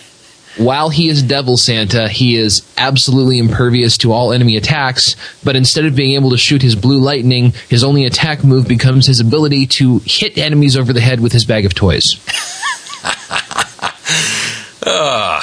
Just basically generic platforming levels with really bad control schemes. There's one level where you have to grab onto ropes and climb up them, but you only can actually grab the rope by pulling up on the D-pad at the exact moment that your sprite overlaps the rope sprite, and if you miss, you just fall to certain doom. So it can't fall. And then every 5 levels, you take all the presents that you've accumulated in the previous 4 levels and then fly over the rooftops of one of the cities of the world. Moscow is one, London is one, and actually dive bomb the presents down people's chimneys while trying to avoid aircraft that are unique to the city that you're flying over. I never got that far. And I got to tell you as well, you played through the game much further than anyone else in Stinky's picks. According to the advent calendar that is used to mark off levels, I made it to about level 13 out of 25. Wow. And I pretty much want to pluck my own eyeballs out now. That's pretty good, though. Halfway there. That ain't bad. A little over halfway. There's a password system that allows you to go back to, right after having completed any one of the flybys. But the thing of it is, all you get for doing the flybys is points. Each present that makes it down a chimney is worth points, and other than that, there's absolutely no reason to do it. If you wanted to, you could just fly through those levels without ever pushing a single button, and as long as you were high enough up that you would avoid all the aircraft, nothing would happen. I see. Now, don't you really want to get to Christmas Day and see all the special things that will happen here? No. Now, do you fight bosses? No. Okay, you just get through a level. You just platform your way through a level, hopefully not dying. Takes 5 hits to kill Santa because I guess that bowl full of jelly is pretty full. That's really basically it. Oh, how could I forget? There is a really, really, really bad MIDI version of Jingle Bells playing through every level. Yeah, one song. And not only is it one song, it's one unlicensed traditional song. Yeah. You know, that reminds me, completely off topic, but we have this snowman, the snowman head. Now, you hang it on your door or your wall, and it has like lights around his hat, and he sings Frosty the Snowman. And I'd like to do the rendition of Frosty the Snowman that this sings. Go for it. Frosty the Snowman was a jolly happy soul with a boinged up cape and a button nose and a limey I don't know. Wow. And he sings it twice, and I don't know why. Did they not have the lyrics in Korea? I don't know what's going on, but it is truly amazing. And I know that Chiz's sister has like this Santa with a guitar or something, and it sings like rocking around a Christmas tree. And I don't know what the heck the words for that one was, but yeah, Frosty does have a boinged up cape and a limey I don't know. Did it ever occur to you that it might be slightly morbid to have a decapitated talking snowman as a decoration? Just 2 balls? I don't have a comeback for that. But the reason that I mentioned morbidity... Okay. ...is that I had to get the taste of Days Before Christmas out of my mouth. So I went back to a game that I remembered somewhat fondly from the PS2 era. The licensed game based on Tim Burton's movie The Nightmare Before Christmas. Okay. Which I chose partly because of the nice seasonal holiday theme, and partly because it's actually, as licensed games go, one of the better ones out there. Huh. Now, that's sort of like saying, this is the shiniest 74 Pinto that you can see on the block. But The Nightmare Before Christmas, of course, is based on a poem that Tim Burton wrote years ago about Halloween Town taking over Christmas and getting it totally wrong. The movie is a musical, and they actually managed to introduce elements of the movie's music into the game. Okay. All of your boss battles are against characters from the movie, Oogie Boogie Man, of course, being the big baddie, but he's not the only one. Oh. And all of them are singing songs that are similar to the songs that were sung from the movie, but have original lyrics and original content that was recorded just for the game. Uh-huh. So it's one of the few licensed titles out there that manages to both be respectful of the source material and actually add to and contribute to the overall legacy rather than just being dashed out quickly to make a buck. Which is kind of nice. The other interesting thing about the boss battles in that game is that Jack's ultra mega power is his ability to dance. And when you use the dance, it turns into a rhythm game, and if you can keep up with the rhythm, he starts doing additional damage to the boss that you're fighting. And after 3 or 4 of these dance numbers, which even, introduce other subsidiary characters that do nothing but contribute to the visual presentation of the dancing, the boss curses Jack Skellington and runs away to fight another day. The other interesting element of this game, Stinky was talking about how Days Before Christmas shares some elements with Castlevania. Mm-hmm. And really the only elements that it shares with Castlevania is the fact that you're fighting goblins and giant spiders and, things of that nature. Things that would feel right at home in a gothic horror game like Castlevania. And I think the steps, maybe that was it as well. Yeah, there were staircases here and there that were very similar to what Simon was climbing. Yeah. Not unlike Simon, once Santa is on the staircases, he's pretty much stuck until he gets to one end or the other. The Nightmare Before Christmas game, obviously there was no real violence in the movie because it was a kid's movie. Mm-hmm. So to create an element of combat for the game, the mad scientist in Halloween Town has invented a device called the Grabbit, which is basically a green extendable hand that Jack wears over his right hand that can be used as both a way to grab things that are too far away and as a whip so that you can do Castlevania-like attacks on all of the various enemies that you encounter in Halloween Town. So he's sort of like a Bionic Commando Scissorhands. Something like that. Except if Bionic Commando was 6 foot tall, 50 pounds, and had a neon green arm. Very good.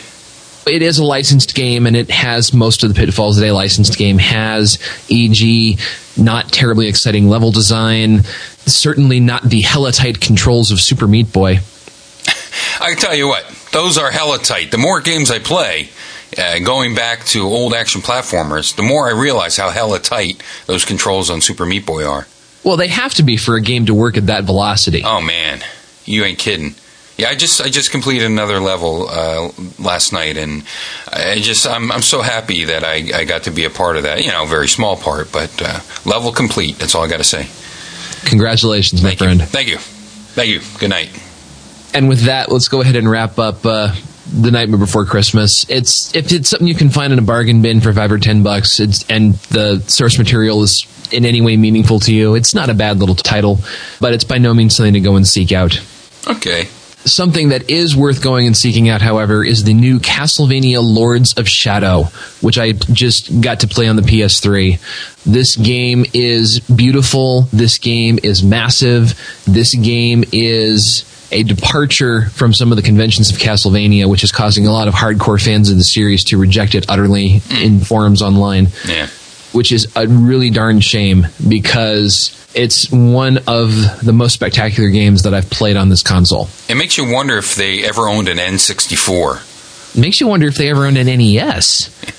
I mean, let's face it, Castlevania 2 is probably one of the worst video games ever. Oh my! And I'm saying this as a diehard, unabashed fan of the franchise. Okay, very good. What did you like 3, though, right? Oh, 3 was awesome. Yeah, that was pretty much the whole reason I bought that little Game King that we talked about on that portable gaming Bob all those months ago, was pretty much so that I could play Castlevania 3 wherever I was. And I think that was an MMC3 or MCC. I don't remember what they called their little added chips they would put on there. Oh yes, it was definitely represented the pinnacle of technology available on the NES. Yep. You can even tell because on the Game King, the emulation is just a fraction of a tick slower than other NES games, precisely because it has to work harder to keep up with all the extra stuff that was put into that cartridge. It's very pretty.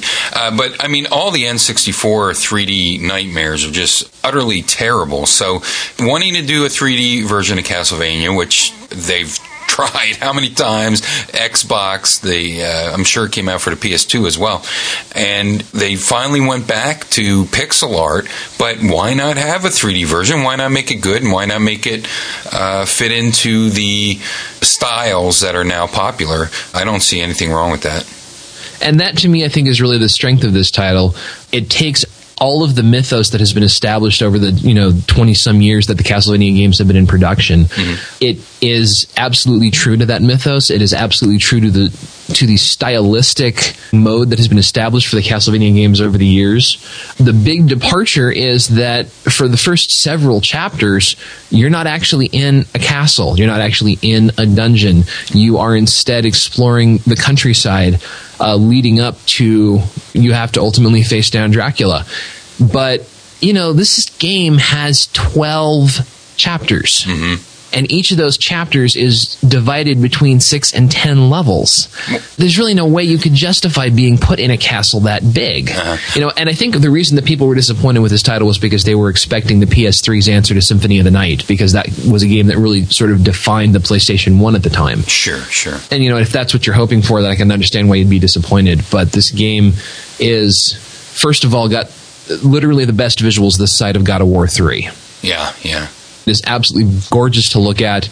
The levels are constructed in a way that is sort of, I think, blends the best elements of the straightforward linear progression of previous Castlevania titles and the exploration that is possible in the more modern ones, like what you would find on the DS. Mm-hmm. Each level is self-contained, but each level does have branching paths, does have hidden items, and it is constructed in such a way so that you cannot complete the level 100% at the beginning of the game. You have to wait until further in the game when you've obtained new items and new abilities, and then come back and replay the levels so that you can unlock absolutely everything. So that builds in some replay value right there. Well, Castlevania is the reason that Konami is probably my favorite video game company.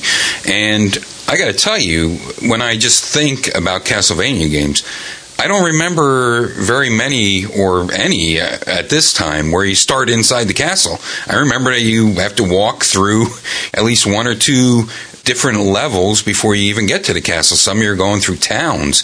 The town's on fire. You're going through the outside. A lot of things take place outside, and then you normally have like a bridge level, so that's outside too. So I don't understand what the problem is with going through the outside to get to the castle. Well, and we were touching on Castlevania 3 briefly. I mean, most of Castlevania 3 takes place outside of the castle. Most of it is an adventure through the lands of Warakiri, where you're, meeting the sub-characters that Simon can switch between over the course of the levels. Probably no more than about 3 or 4 of the levels of that game, which there are many of, actually take place in Castlevania itself. Well, then that argument is moot. Absolutely. Right. And in the meantime, they've poured on a level of detail in the visuals that is almost unprecedented. Each level does feel unique. There's sort of a thematic similarity to all the levels within a given chapter, but each level still manages to have its own assets. You don't see art from previous levels repeated in later levels. There's not a wide variety of enemies, but the enemies that are there are very distinct, very unique for themselves, and placed very well. Castlevania has always kind of been famous for having a higher level of challenge than most of its peers. And that absolutely holds true to this one, but it is a level of challenge that is accessible to somebody who is not necessarily a hardcore gamer. Okay. And the bosses some bosses are very large, I saw.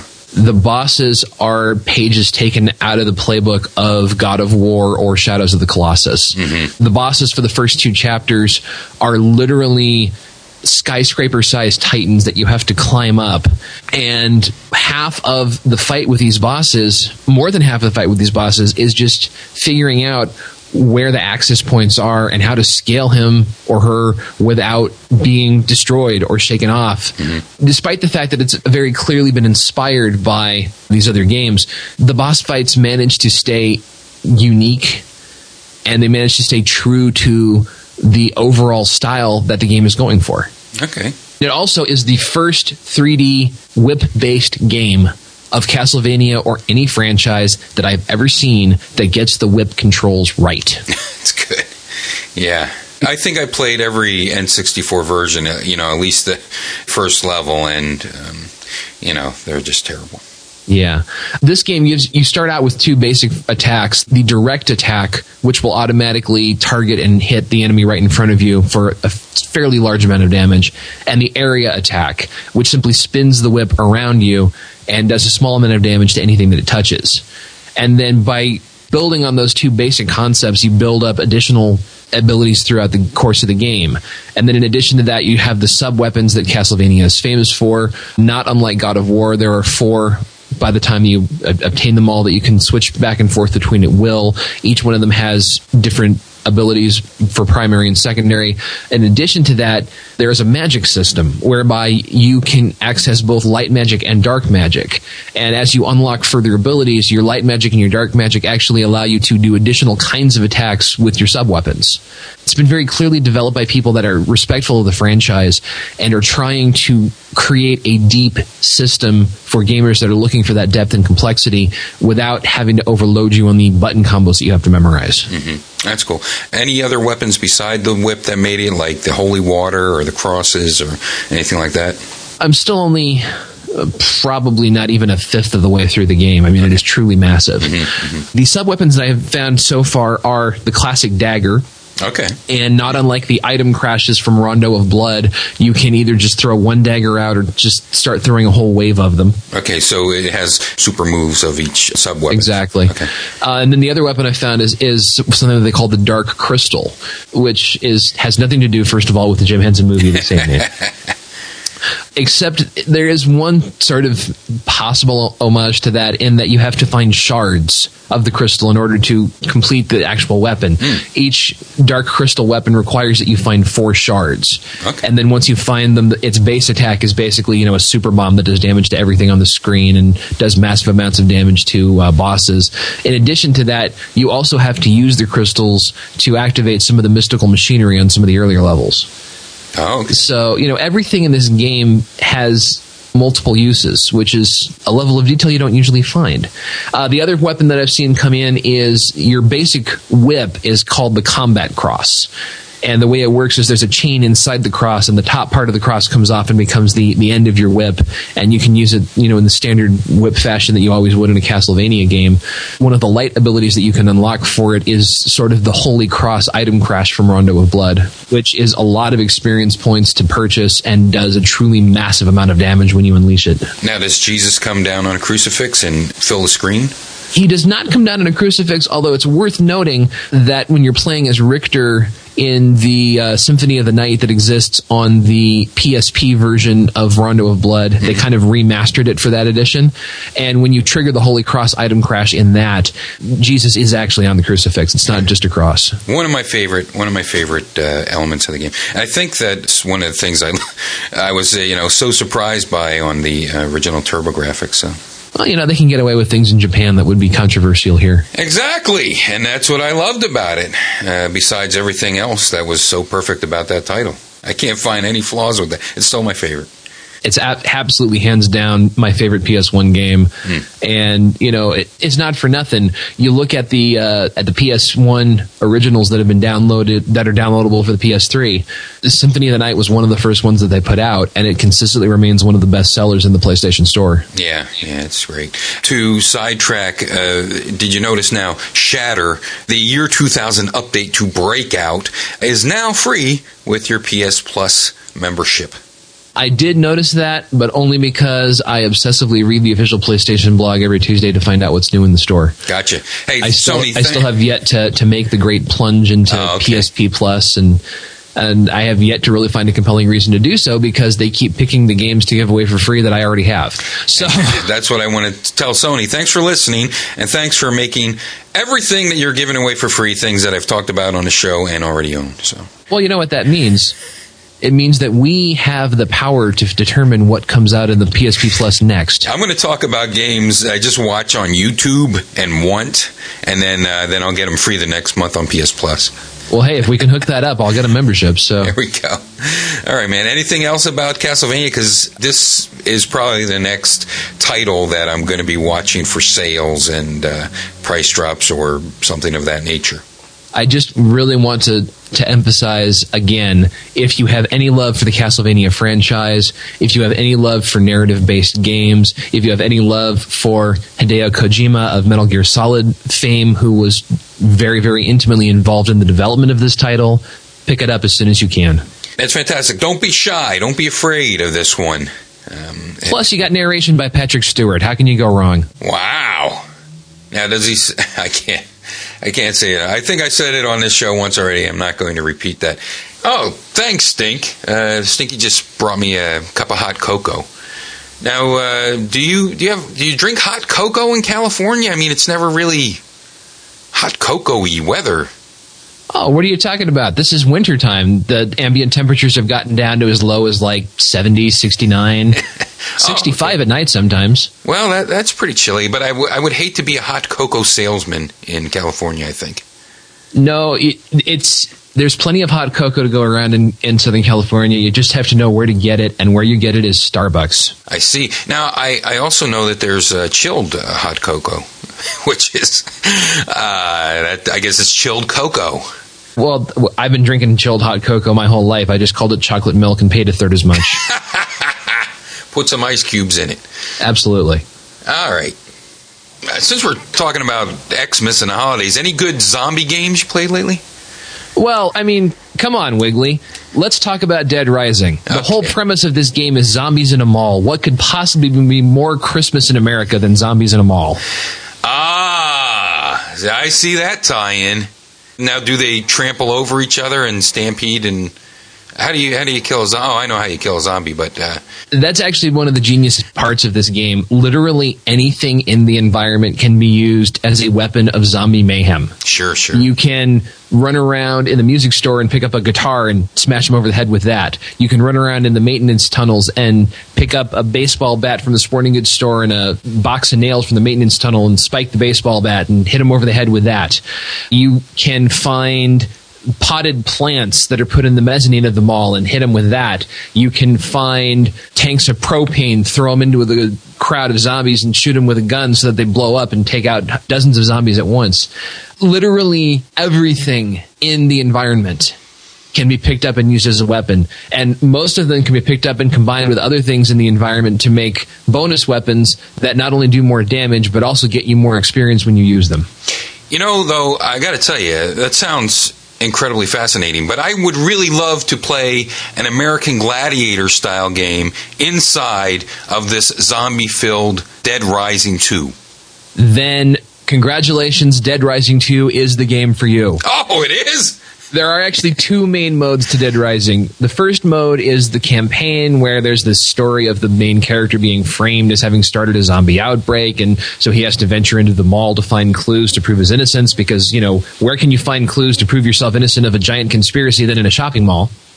But in addition to that, the premise for this game is that the zombie apocalypse is not an isolated thing. It is a part of American life and something that we all have to live with. Mm-hmm. And so in the inimitable way of Americans, they have found a way to capitalize on these zombies by creating an American Gladiator-style pay-per-view spectacular called Terror is Reality. You, the main character of the game, are one of the contestants on the latest edition of this show. And when you get tired of trying to prove that you're innocent of the conspiracy charges, you can actually enter a mode where you play an episode of Terror is Reality online with 3 other opponents. Oh. There are any number of just silly, ridiculous games. One of them has you shooting paintballs at zombies as they pop out of windows. One of them has you riding around on a motorcycle that has chainsaws strapped to it, and you have to get as many zombies as a drive-by as possible. Mm-hmm. But for me and for this show, the absolute best event is Ramster Ball. Ramster Ball, I see. Ramster Ball is a throwback to one of the classic American Gladiator games where the competitors are in a giant steel cage orb, probably about 6 or 7 feet in diameter, and have to use that orb to knock each other off of a platform. The updated version of that is that you and your opponents are in these giant steel cage orbs running around an arena filled with zombies. And what you have to do is run over as many of the zombies as possible, either killing them by trampling them to death or throwing them up into the air with the rebound of your ball. And the more zombies you kill and the more quickly you kill them, the more points you get. But there's a twist. Okay. Only one of the 4 competitors can be scoring at any time. If you want to be able to take the ability to score for yourself, you have to ram your ball into the ball of the person who has the ability to score, and then run away from your opponents and into zombies as quickly as possible. Hence, Ramster Ball. Gotcha. Yeah, that was one of my least favorite events on American Gladiators, but it sounds like I might enjoy it if I'm tossing zombies up into the air. Absolutely. What says zombies more than giant steel cage balls? Indeed. It's really kind of a neat aspect to the game. Some people have complained that as inventive as finding new ways to combine the weapons in the mall is, it can get somewhat monotonous to do nothing but run around the mall and whack zombies over the head with whatever weapons you've managed to improvise. So I think that, adding this Terror is Reality aspect to it gives the game a little bit more dimension. And there's another interesting quirk to it, which is that a lot of the items in the game that you can buy at the various pawn shops that are run by the gangs that have taken over the mall are hideously expensive, like $25,000, $30,000 expensive. The money that you win playing Terror is Reality can then be assigned to one of your save slots. So when you reload that save slot, instead of having the $600 or $700 you've managed to scrape up off the floor that people have dropped, suddenly you've got $60,000 and can actually go in and buy some of those weapons and start kicking serious zombie butt. I see. Okay, well, that sounds good. 2PyR, thank you so very much for joining us on We Talk Games. Absolutely. Looking forward to next month. Happy New Year, Wiggly. Same to you. Bye-bye. Bye-bye. 2PyR. Hey, when you gonna get to my games? What do you mean? We just did a whole bunch of your games. Yeah, but... No, yeah, buts. Just calm down over there. Across the country, across the ocean, let's open it up for John E. Capcom. Go! Go away! Go!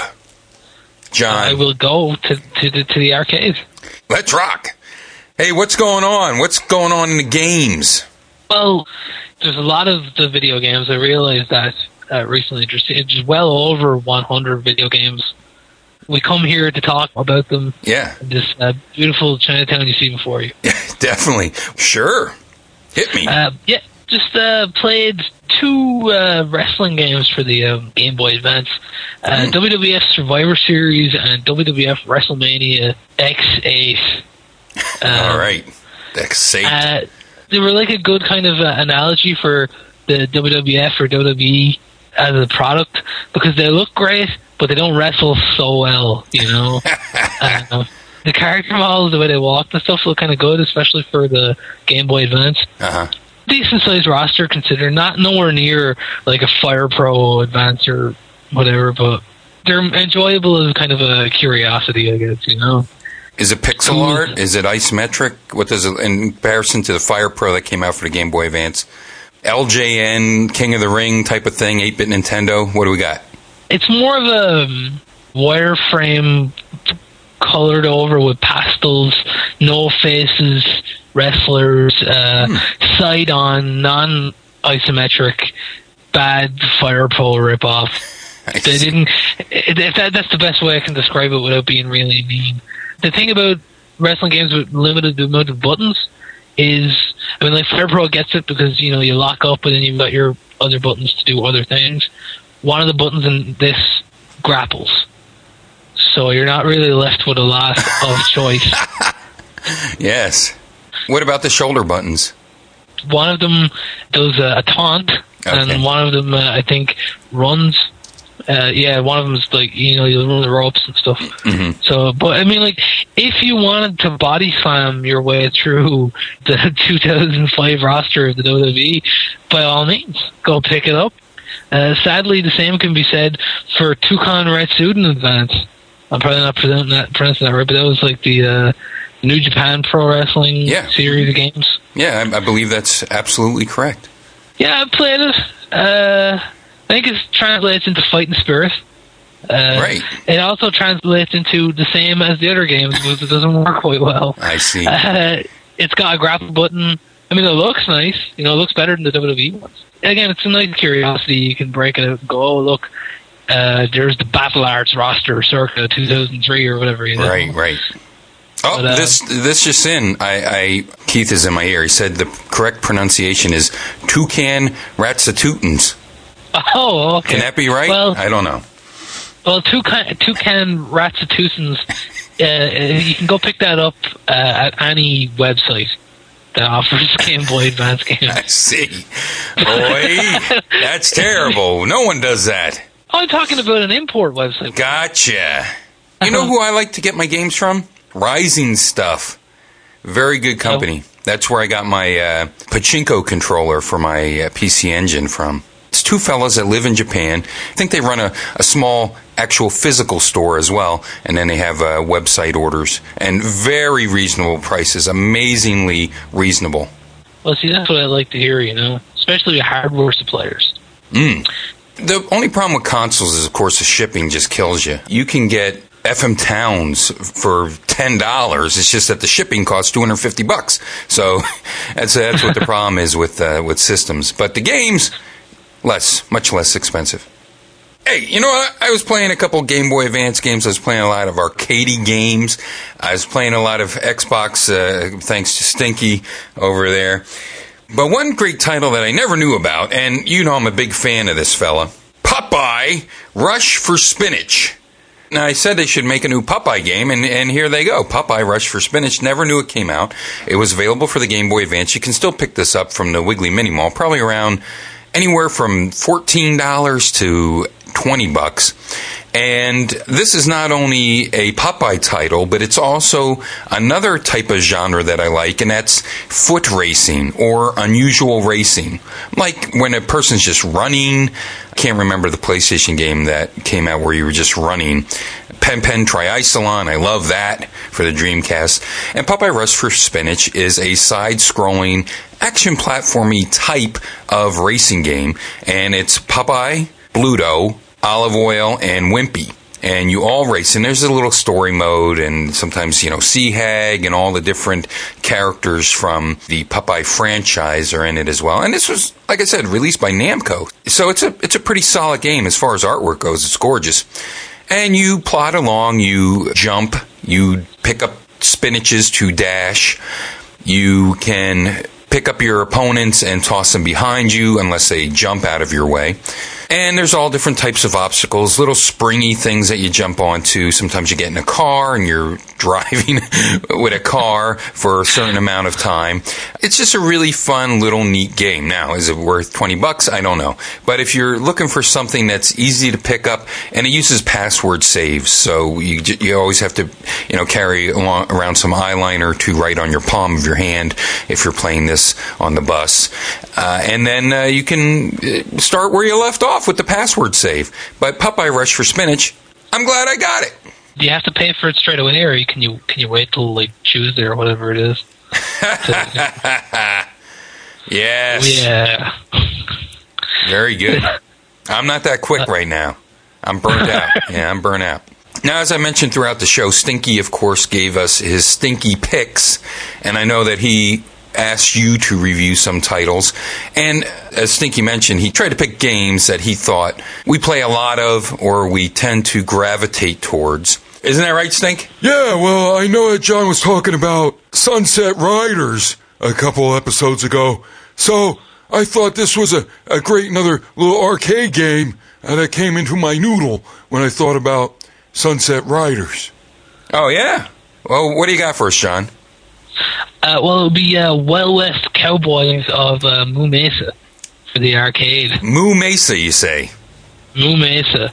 It's apparently another world, kind of like Earth, more specifically kind of like the Wild West of Earth. Okay. And instead of people, there's anthropomorphic cows who have taken on a kind of, Western aesthetic. Certainly, if you want to play another sequel to Sunset Riders or, another game in that ilk, this is it. There are no prostitutes in this game, and let's point that out straight away. There aren't many kind of racial stereotypes in this game, so you might be disappointed if you want some more of those, I see.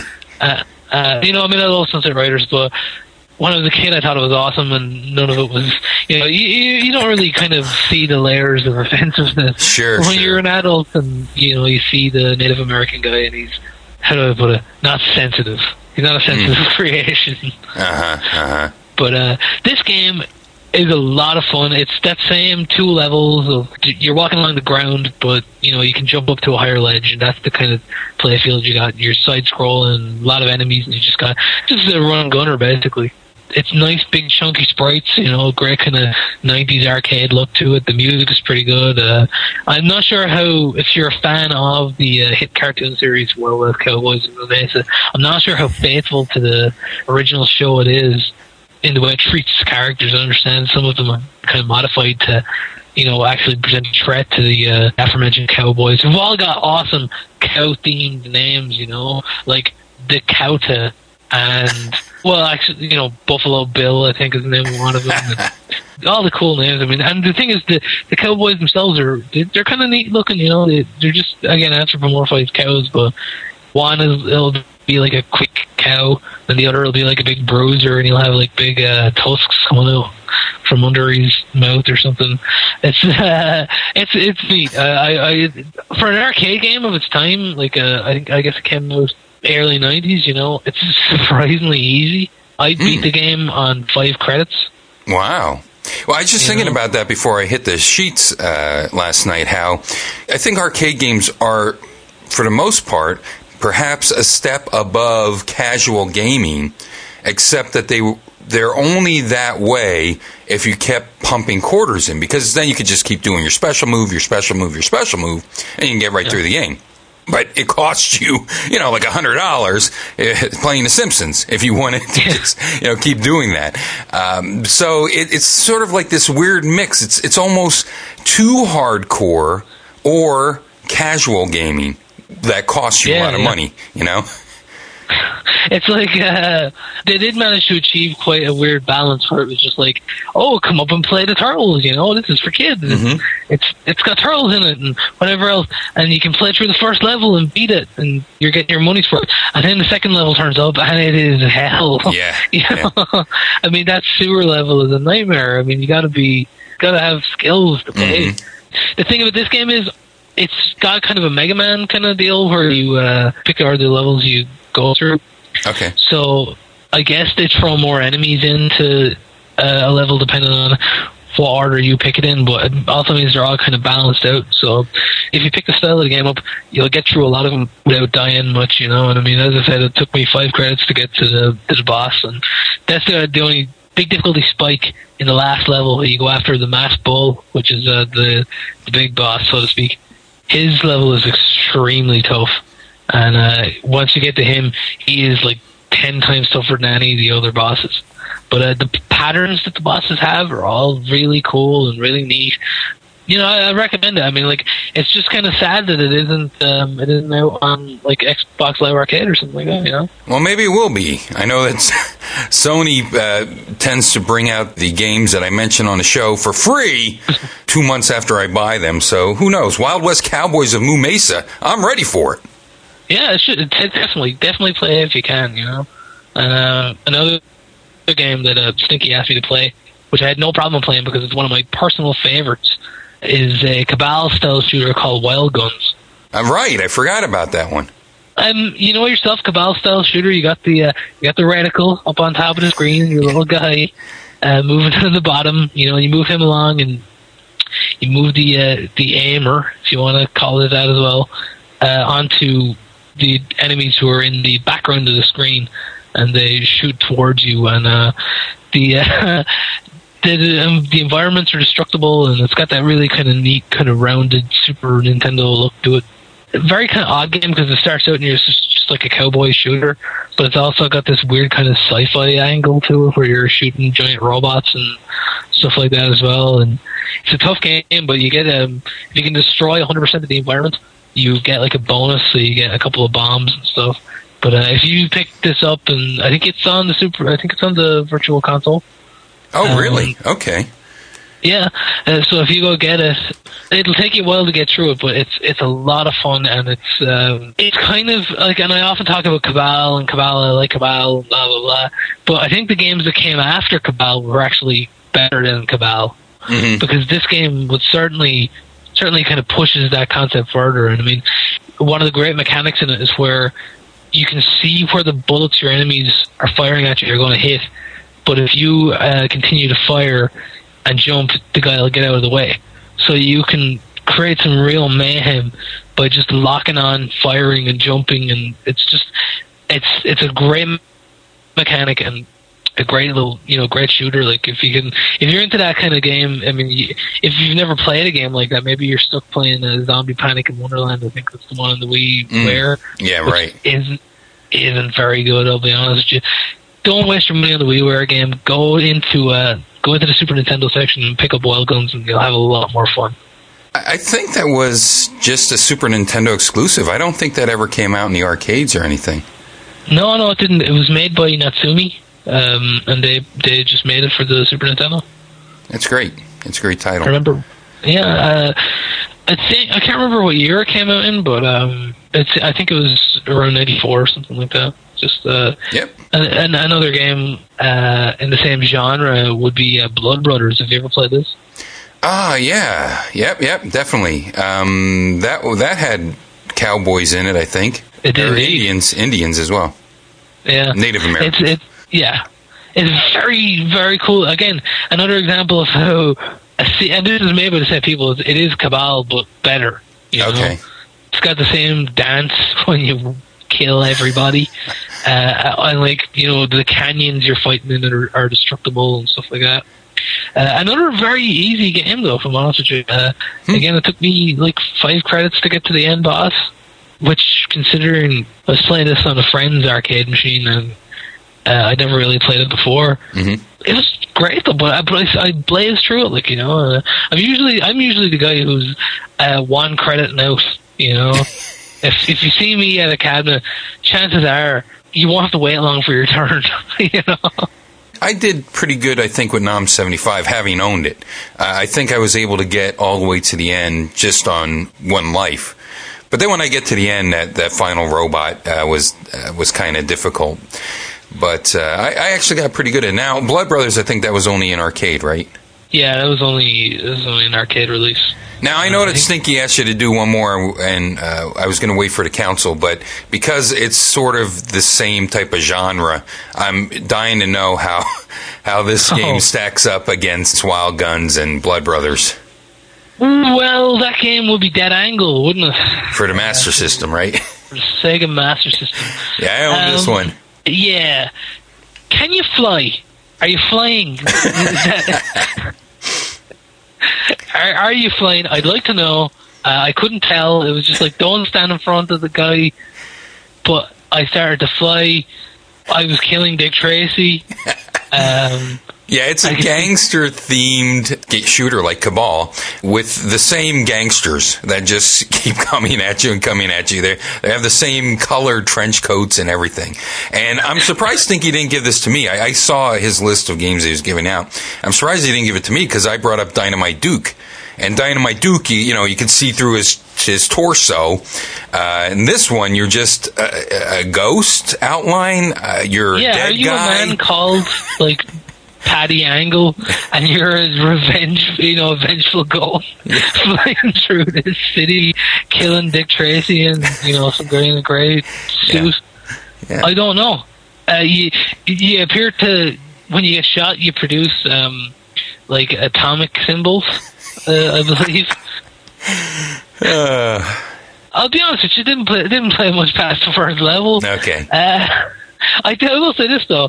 The graphics for what they were outside of the actual ones that you used to play the game, the menu graphics and all that, they look really good. So, I mean, if you want a game with a good menu in it, definitely play Dead Angle. If you want a game that you after playing, you didn't feel like giving up on video games, then don't play Dead Angle. But... then again, you're playing a video game. What are you going to complain about? Yeah, I think that Angle probably, as far as the games that Stinky recommended for you, I think that's probably one in the poop column that he has given us. It is, but at the same time, I kind of love that I played it. Very good. Yeah, me too. I think he's challenging us. He definitely has surprised me with a lot of these games I didn't even know there were sequels to, or other versions of games like this. So I'm very glad that he came up with this Stinky's Picks. One game I'm surprised you did not ask me to play, but I played anyway, was Guardians of the Hood. Have you ever played this one? Oh, that's sort of like a Final Fight-ish game. Yeah. And, but it's sort of like Stick Figures and Pit Fighter. And I know there's like gangs. It reminded me of Warriors, which, they were trying to copy off the Warriors movie. Yeah. And it's just really bad. Yeah. Well, tell me more about it. It's a Pit Fighter Final Fight NBA Jam edition. You can pick one of 4 stereotypes. Right. The girl who liked biking, the ex-wrestler who no doubt takes steroids, the guy who wears a T-shirt that he's kind of cut in half so his abs show. That guy who you all see hanging out at the gym. Right. And some other guy who I couldn't be bothered remembering. And there's a gang of people called the Dreads who have taken over your hood, and you got to go take care of them. And you're out there, and you can interact with the environment sometimes. Mm-hmm. It's like a lottery. Because you're supposed to go bang the guy's head into the car, like when you're beating up this dreadlock guy for whatever reason. But it's impossible to know what depth you are in the game, which is surprising because they use depth effects. Because when you bring the guy closer to the foreground, your sprite increases in size, just like the NBA Jam back in the arcade, Sure. I think Midway did it. I guess they were just like, well, we've developed this technology to make Pit Fighter, we might as well do another one. I'm surprised they got past quality control, if I'm honest with you. I will say this, if you want to experience the highs of 90s arcade games, go play Cowboys and Moo Mesa. Yes. If you want to experience awesome lows of 90s arcade. Go play Guardians of the Hood, and just what world produced that game? I don't know. I don't know who. I can't understand the mind. It's fascinating, and it's terrible, and it's awesome. But it's just I had to bring it up. Right. Well, one game that is going to take me about 3 seconds to review is one that Stinky wanted me to review that is not a sequel to anything, but just a horrible game. Hardhead 2. It's a Ghouls and Ghosts ripoff, except with a nursery rhyme type of music playing, plus Mario Power Blocks and a Bubble Bugle. It was made by Sun A. Came out in 91, so here we go on the 90s arcade games. The interesting thing about this is that where Arthur gets hit and he loses his armor and he's running around in his underwear, when little Hardhead 2 gets hit, his only wardrobe is a pair of pink socks. Oh, does he have his balls on show? No, it's just his belly, and there's also a little weenie bump, sort of like when Homer is naked, or Peter from Family Guy. The first one was actually a full Mario ripoff that had you climbing block steps, and then you kicked a soccer ball at the end goal instead of jumping on the flagpole. Why? That's it. Sounds like you won't forget playing it anytime soon. Now, a great game, and because I was playing arcade games much like you, and you played Guardians of the Hood, I also played one of my favorite shooters. NMK made some great shooters, and I love vertical shooters and I love horizontal shooters, but I hate vertical shooters that you have to play horizontally. So thankfully I have a rotatable monitor so I can play my vertical shooters vertically, and this is a great title, one of these bullet hell titles, Gun Nail. It's 2-player co-ops, if you like. Big sprites, very big sprites. So it's not as refined as some of the later bullet hell shooters.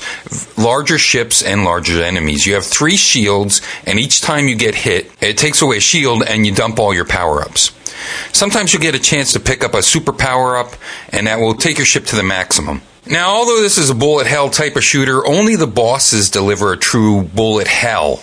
But what I really like about this title is that the minions in the level don't necessarily fill the screen with a big pattern, but their bullets go really, really fast. And I mean, holy crap fast. So it's very fun to try to dodge those attacks. So check out Gun Nail if you get a chance, which a great name. You know, when I think of guns and nails, I of course think of a spaceship shooter. Who made that? NMK. I've never heard of him. Oh, yeah, they made like Thunder Dragon and Desert War. They worked with Jaleco a lot. So a lot of the games by Jaleco were developed in cooperation with NMK. And they also made Bomb Jack Twin. Thunder Dragon? I think I mentioned that. Yeah, Thunder Dragon 2. Super Spaceport Macross 2, of course, with Banpresto. Oh, cool. That's one of my favorite games. Super Space Fortress Macross 2 they made with Banpresto. Well, Banpresto, you know, they're pretty badass, you know. They're quality. I love the Super Robot Wars and stuff like that. Bandai, very famous for one of my favorite systems, the Playdia.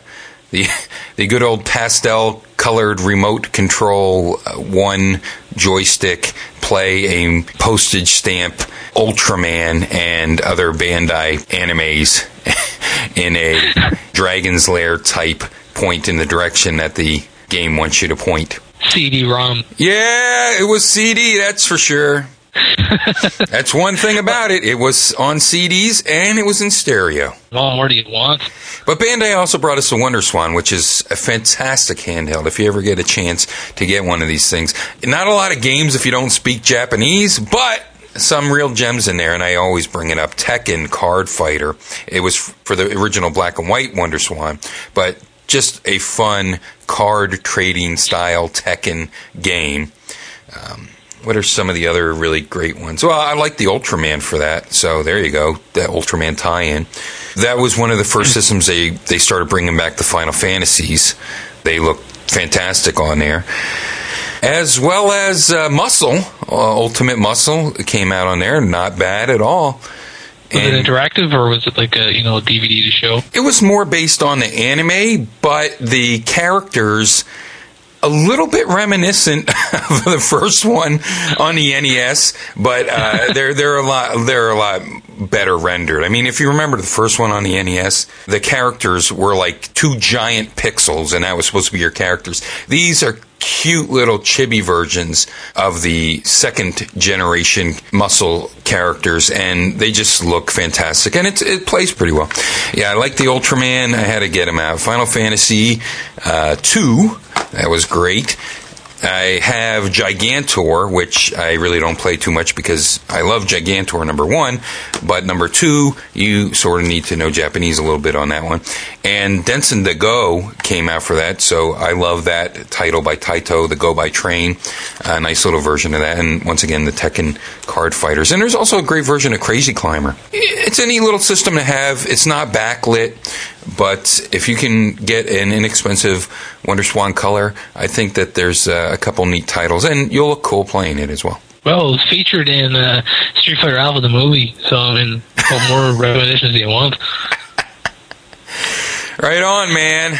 Listen, just to tie in with your Bullet Hell game there, I actually picked up a Bullet Hell game for the iPod recently. Oh, yeah? And that would be Escaluda 2 came out. Escaluda and Dodonpachi Revolutions are in the iTunes store for, I think it was about €6, but they're cave bullet hell shooters, you know. Mm-hmm, mm-hmm. They both look amazing. I played the light version of Dodonpachi, and I can recommend that. But I pulled up the money for Escaluda 2, and it's auto firing, so you're not like tapping the screen constantly. Right. Mm-hmm. But this is full-on bullet hell arcade stuff on your little screen, and it's I'm not sure if it's iPad, if you can use it on your iPad, mm-hmm. which I mean would be amazing to look at, I'm sure, like, you know. But in saying that, this game plays excellently on the little iPod screen. Big, huge bosses with their insane bullet patterns coming at you. I mean, there's still bosses in every level, and their patterns are insane, and you'll be literally just swiping left and right, hoping to avoid this onslaught of non-stop projectiles. And there seems to be some kind of narrative going on. I don't know what it is. It appears to, I don't know, some girls with wings aren't happy that other girls with wings aren't happy. And there's a boy who looks like a girl, and they all scream. I see. But they all shoot each other with insane weapons as well. And the cool thing is about this as well, the more you power up, you'll be unleashing some bullet hell of your own, you know? Ah, yes, right. And that sort of cancels out all the bullets coming at you as well. Yeah, I mean, like, obviously your guy you control or whatever, he's only got a tiny little hitbox on him. So you can navigate through these big waves of bullets pretty successfully, like, you know. Gotcha. It's not the most difficult game in the world. You'll probably beat this first or second go, you know. Mm-hmm. But it's very replayable. Like, and I mean, it's so neat to be able to. I mean, like, you know yourself, bullet hell games generally don't leave Japan that often. Mm-hmm. When they do, they're limited release and stuff like that, and they're hard to get a hold of, and they'll go out of print pretty quickly. None of those problems exist here. You want to explain to your friend what a bullet hell shooter is, you take your iPod out, you take your iPhone out, and you show them now. Right. And Hope Cave are making money, so they're going to release, you know, so they'll release a lot more, because I love to be able to have a library of them just on the go with me all the time. I mean, I love to be able to have a library of them so I can play it with a joystick or something like that, but I mean, if I only have to pay €6 for a game that I'd otherwise have to probably drop €50 or €60 on to import from somewhere, I mean, I'll do it. You know, it's really neat. And the day I picked up Escaluda, actually, I picked up a game that I think you would love. Baseball Superstars 2010, and if I'm not mistaken, this game might actually be free right now. On the iTunes store. And the reason I think you'll like it, one, is because it's a little chibi baseball game. Chibi style of animation, but it's the sequel to 2020 Super Baseball that you never got. Because there's actually robot pitchers and stuff in it as well. There's weird little characters. I mean, you can pick Satan as a character in it. He punches the ball instead of hitting it with a bat. There's you know, all these weird kind of super pitchers and super batters that you can pick. as well as like just the little teams themselves. And the art style of it is literally adorable. It's just this awesome little chibi characters that you're playing your baseball game with, but it's really tight to play. It's not as flowery, I guess, as say a Neo Geo baseball game. It hasn't got, but for the iPod or iPhone or whatever you want to call it, you're not going to probably find a more fun baseball sim. I mean, I barely understand the rules of baseball, but I know I like playing baseball games, that have weird kind of eccentric characters. Sure. Yeah, me too. And this one, if let's face it, SNK only really knock out King of Fighters games now, so you're not probably going to get Baseball Stars Professional Pre or 2021. I guess would be Super Baseball. So I mean, definitely check it out. And I think it's from a Korean company called Gameville. I saw on their Twitter page that you can get Baseball Superstars 2010 now for free, but it's got ads basically. Sure. If it's free, go get it and play it. It's impossible not to have some fun with it. I've been playing actually Gameloft as well released Driver yesterday. Mm-hmm. Yesterday only, unfortunately. Yeah, it's a free downloadable game. Got it.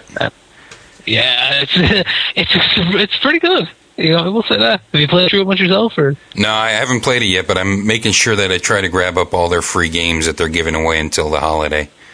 Yeah, I was surprised at how smooth it runs. I'll be honest with you, Driver on the PS1, I couldn't get out of the underground car park. Where you're supposed to. I remember renting it and going, this game is going to be so badass. And I got home and I was like, I'm driving around a car park for the last 3 hours. I didn't play the first Driver for too long either. I think I did maybe 2 quests and that was about it. Well, that was 2 more than I got. I remember just driving like a maniac and trying to, go off of, crash the worst I possibly could, and something about the beach, and that was about it.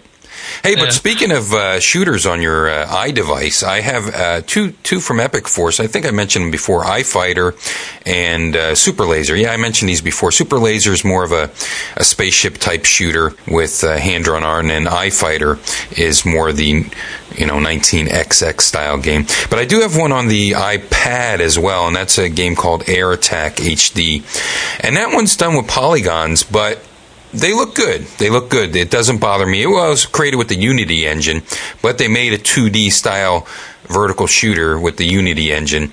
That one has great control, and it has a shop, so it's sort of like Ordines, where you fly into a floating shop and you can power up your weapons.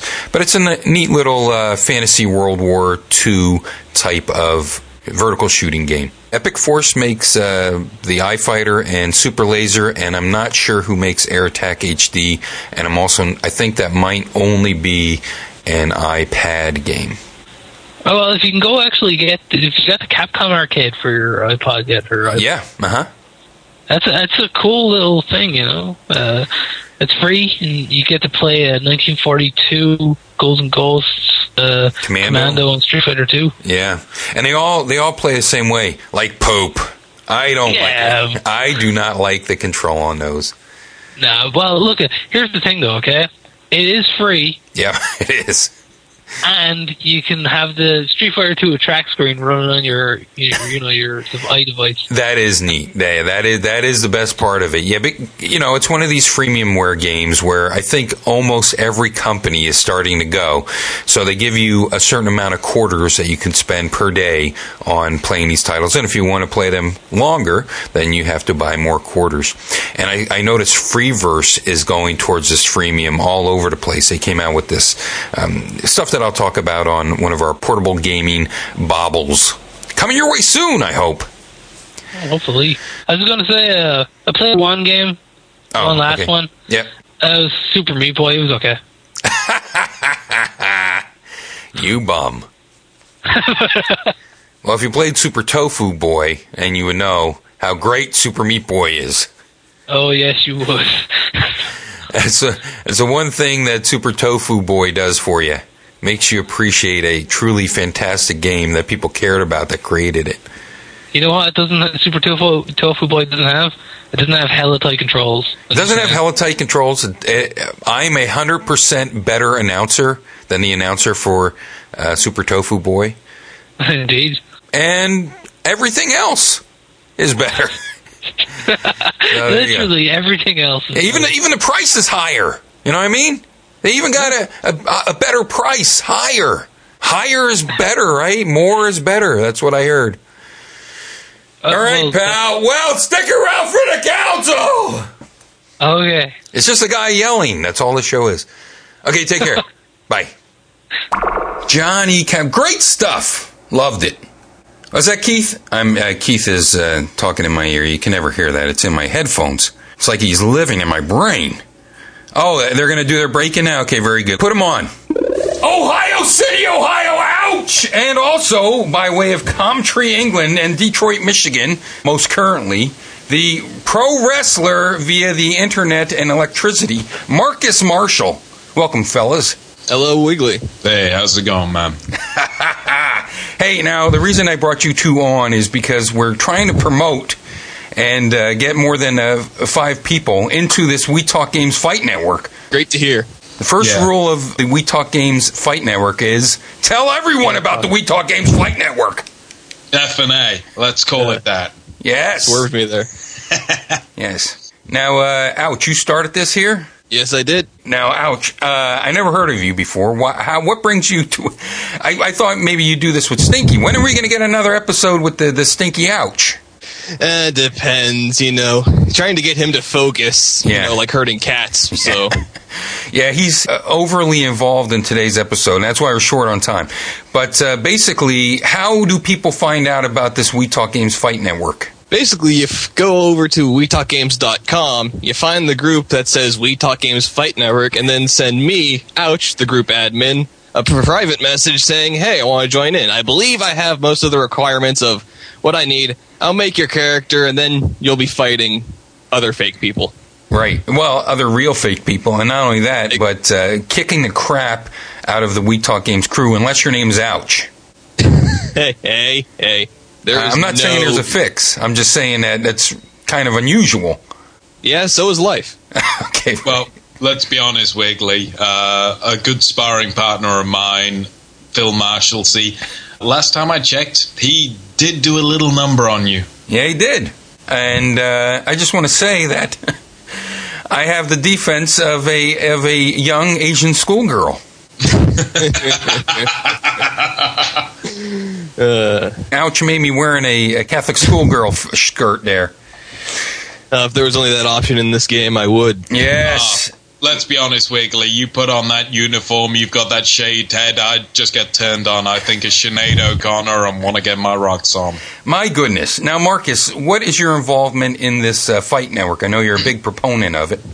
Well, not only am I a wrestler, but I also run a company called Uni7 Promotions. We promote a number of wrestling events, and we are looking to get into the MMA universe. So we definitely took a look at the WTG Fight Network and saw it as a new up-and-coming promotion. And we really wanted to get involved with the video editing, the basic promotion, and we wanted to push it to the stars on the grounds that we see true fighters when we see them.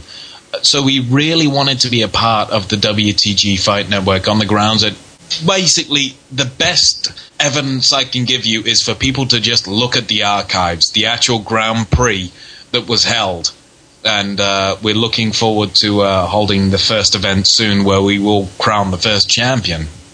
Yeah, I think it has all of the makings of a UFC. In fact, very identical to a lot of the things that you might see in UFC. So I think that the We Talk Games Fight Network can definitely trump the UFC because I think it's almost as good. Definitely. We're really pushing forward. You look at most of the fighters, and all the fighters are so much different. My own friend Phil Marshalsea, He is one of the most calm guys I've ever seen in the cage. He never pushes the advantage. He always waits for that perfect opportunity. You look at other guys as well who really push the head kicks. They're really into their kickboxing. You see other guys who are looking to drag people down into wrestling. There is such a mix of fighters in that division, in the WTG division, that can really make this something special on the grounds that we're not actually seeing just mixed martial artists, but we're seeing styles facing styles. And to me, that is what makes it so special.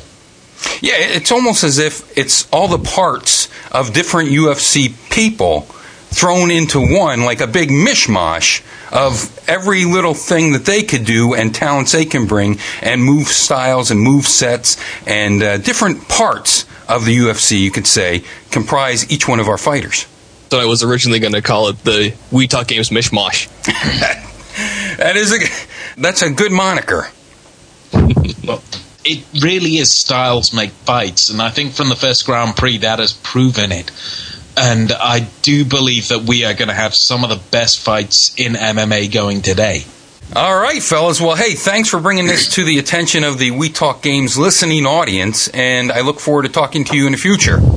It's always a pleasure. I'll be willing to give you blow-by-blow updates a couple of times a month. Right on. Just go to WeTalkGames.com. It's as easy as that. Log in with your existing social networking logins and whammo.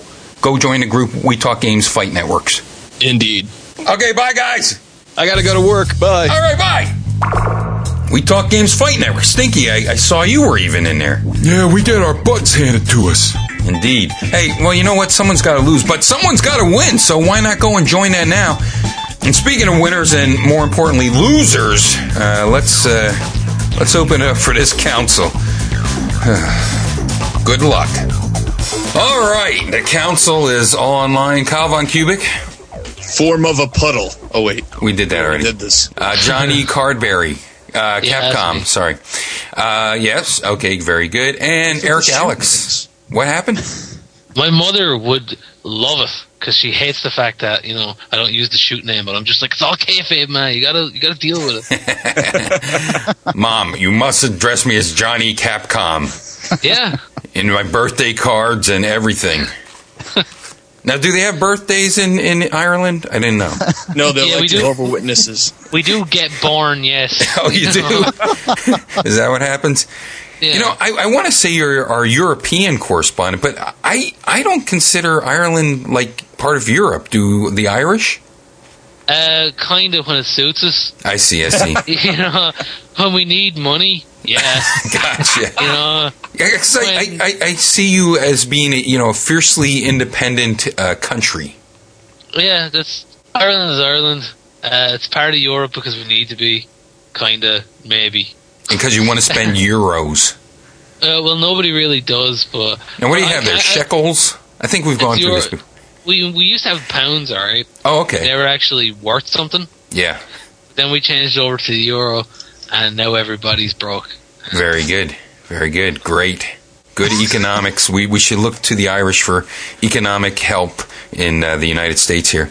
And Eric Alex on the line as well. Well... And today's council is going to be quite informal. Now, most people say things are informal when they're not organized, and I think that's exactly what we got here. I don't even know what our topic is. The topic is all the Xbox games Stinky gave me to review. Okay. And some more. But it was going to be all of Stinky's request. What do you even call it, Stink? Stinky's Picks! Or you could call it Stink Picks for short. It's a lot shorter. Yeah, Stinky's Picks, and the majority of them are the continuations that I will be tackling that we did not know there were sequels to these games that we mentioned on last episode's council. I was going to say last month's council, but it was actually about 16 months ago. Last year's council. The Mini Mega Council, which actually was probably one of the largest councils we had, but yet this is the way we do things. Basically, the reason we save these is for reaction shots. Because it just wouldn't have been right for me to do them alone. Stinky, what game did you want to talk about today? Mr. Nuts! Yeah, you're not talking today. All right, you're Didn't we done. kick him out of the last council? We did. I did a lot of lobbying to get him back on the show. Well, I can review Elf Bowling I was just playing. Oh, geez, I think we all know what elf bowling does. Never mind.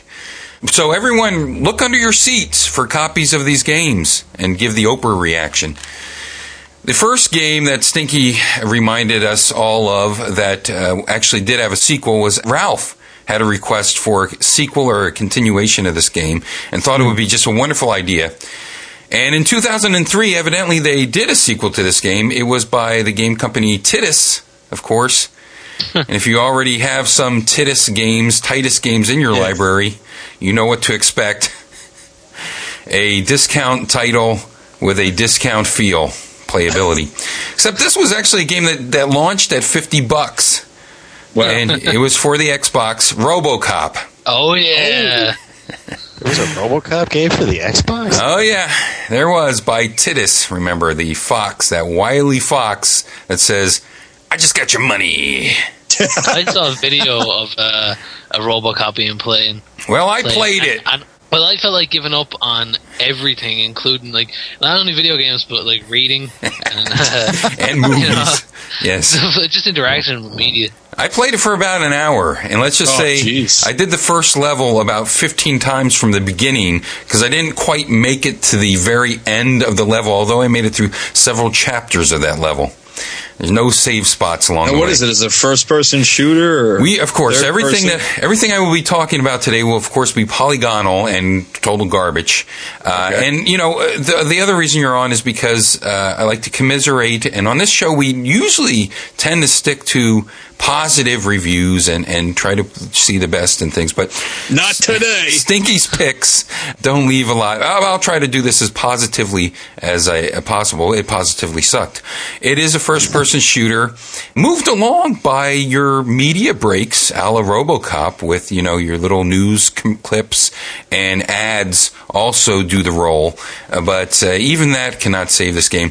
The first thing that you'll notice is that you immediately want to throw your Xbox controller through the television because it is a harken back to I don't know what year first-person shooters, I guess. Yeah, it looks like a 64 game. I just pulled it up right now. Yeah. Well, I tell you what, the looks are probably the best thing about this game. But immediately, the joystick is an inverted Y-axis.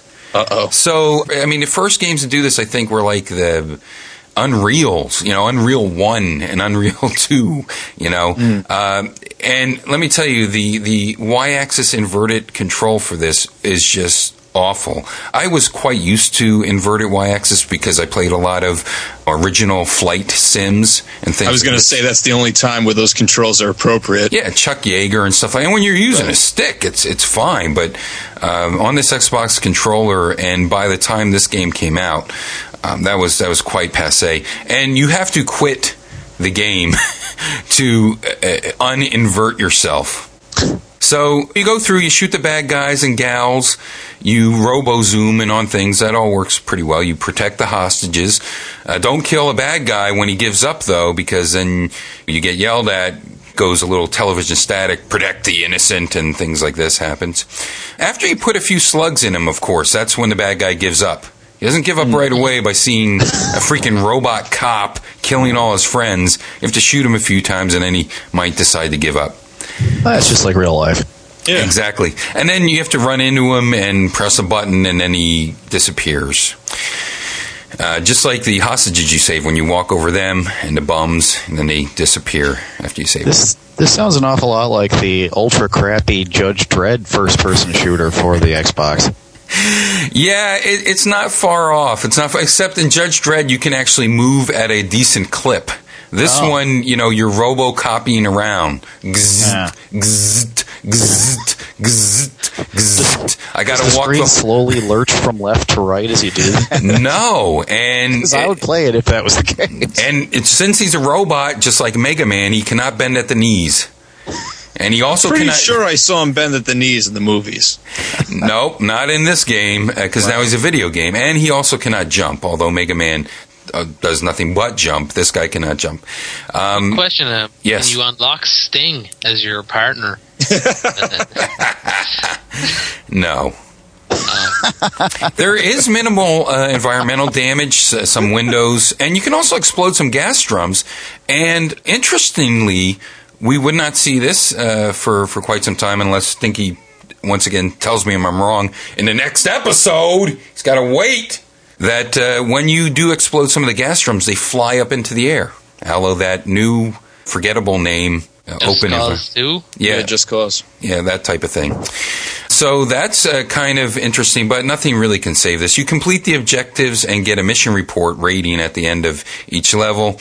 But like I said, do not die in the game, or you will go back to the beginning if you did not complete the entire mission.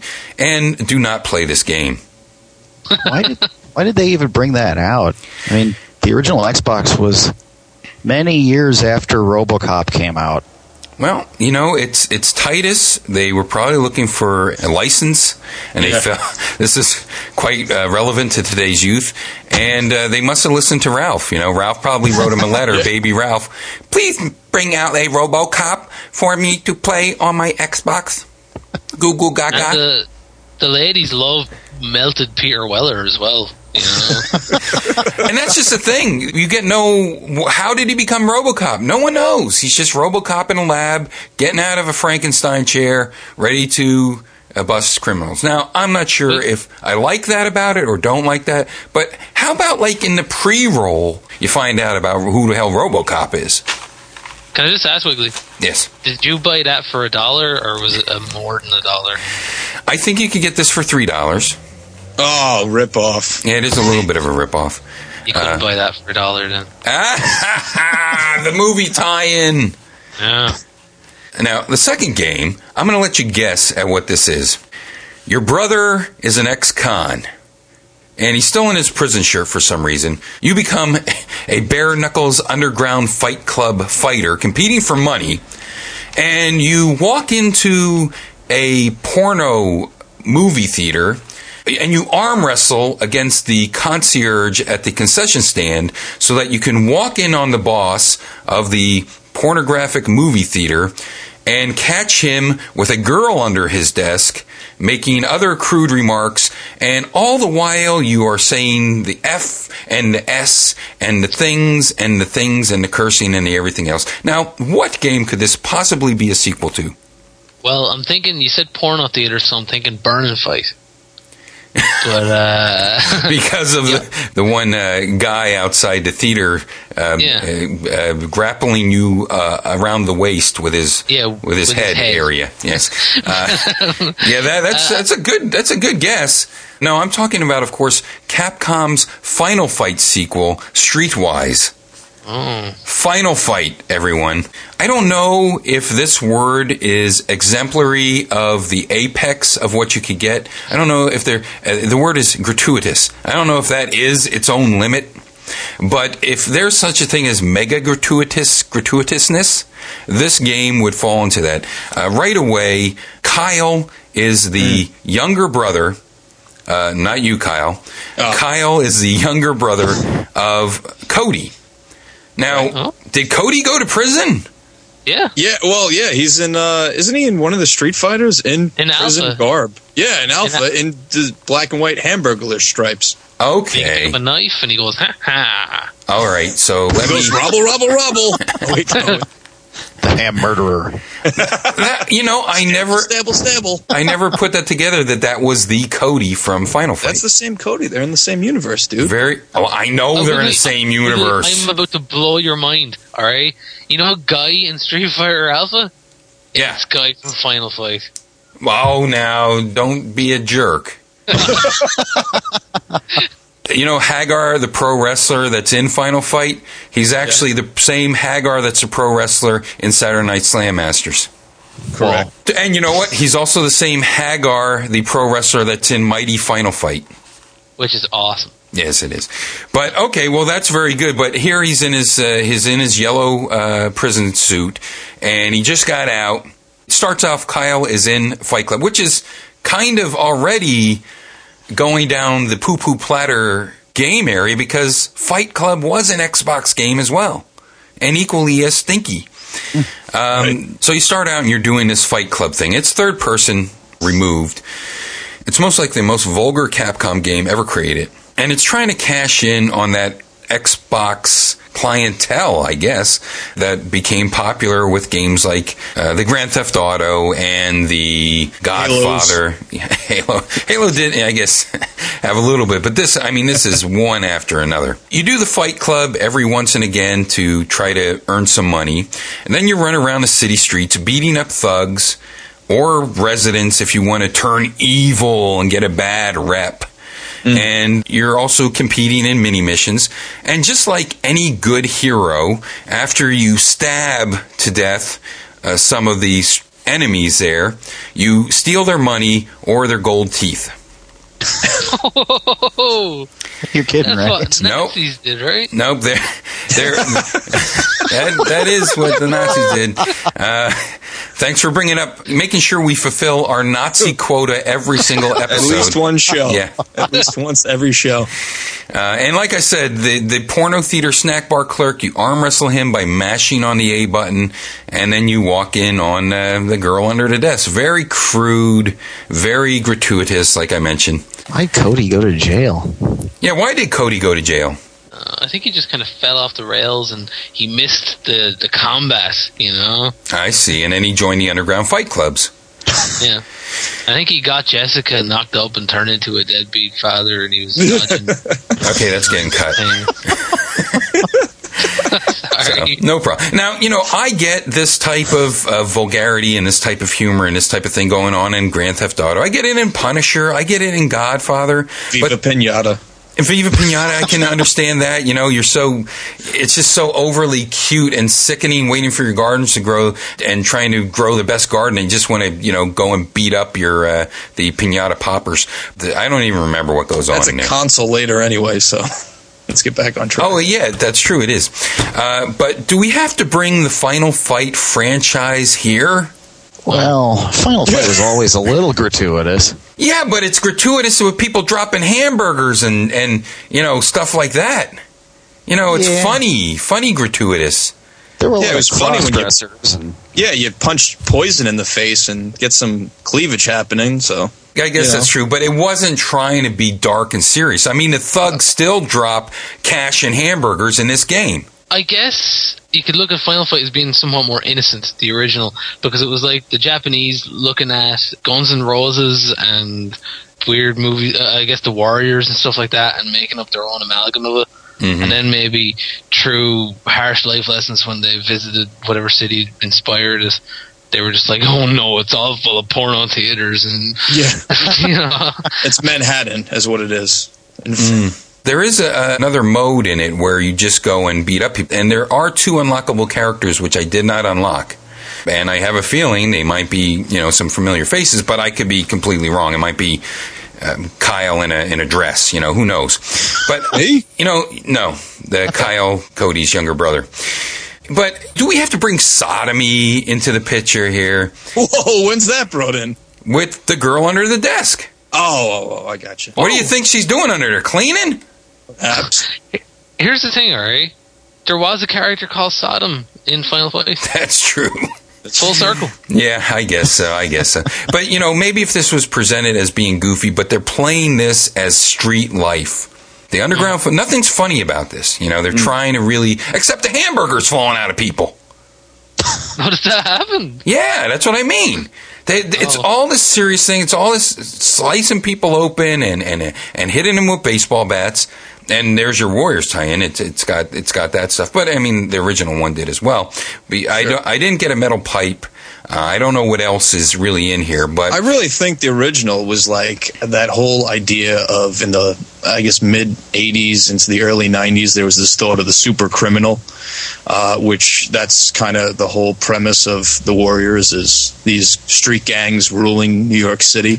And even into the mid 90s, the Japanese sort of had the view of New York City being like that because one of the Godzilla movies, they go to New York and it looks like, and the people are acting like it's Final Fight. Like there's some pimp holding somebody up who's very colorful and everything. I can't remember what Godzilla movie it was. But I guess flash forward to the 2000s and they were just trying to cash in on, like you said, the success of a Grand Theft Auto and make it gritty. But definitely not the way to go with a franchise like that. Exactly, yeah. That'd be like trying to turn Street Fighter into, I don't know, UFC, or even a Def Jam sort of fight game. Yeah, hey, Sanrio, where do we take Hello Kitty?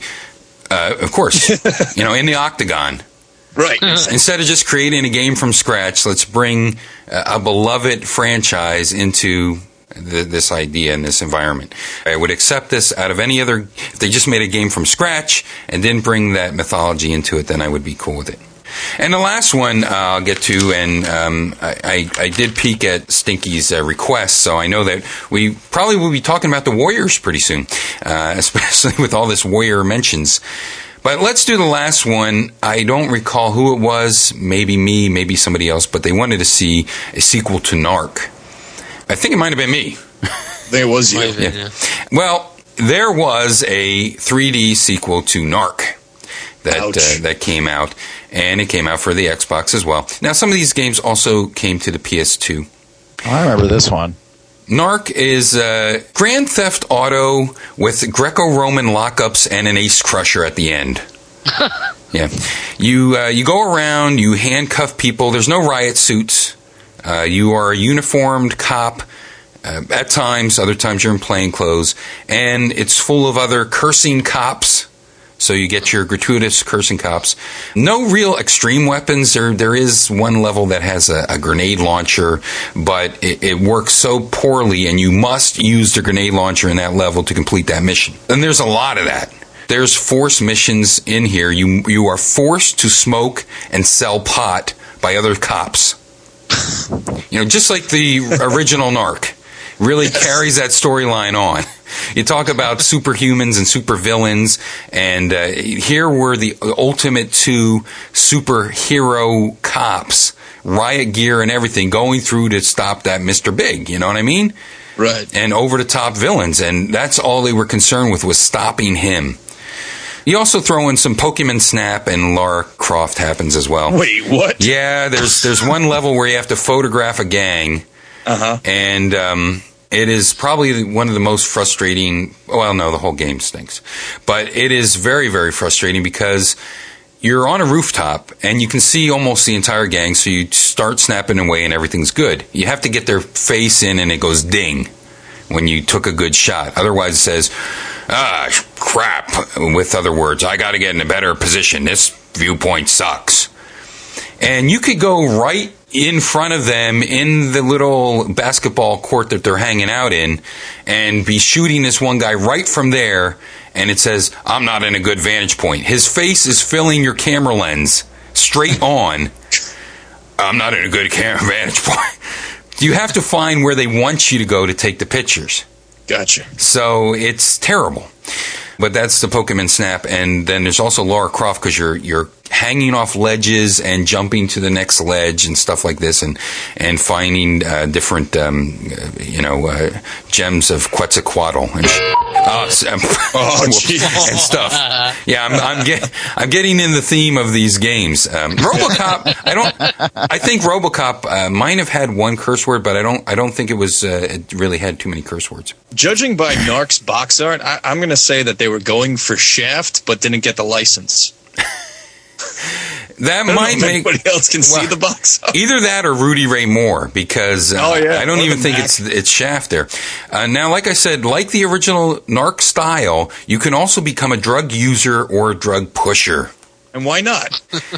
Now, if you don't think I'm serious about being a drug user, let me tell you about the power-ups in this game.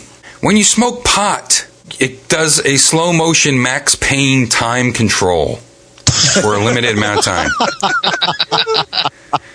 If you take LSD, it turns the pedestrians into big-headed jesters and the criminals into devil heads. If you take crack, it will make your heart pound so that you can hear it, and you can shoot better. You're more accurate with just your like snipe your life, shots. Kids. Yes. So take crack to get more accurate at shooting people. If you take Quaaludes, it freezes the game for 10 seconds and allows you to look around. It freezes time, and then you can look around.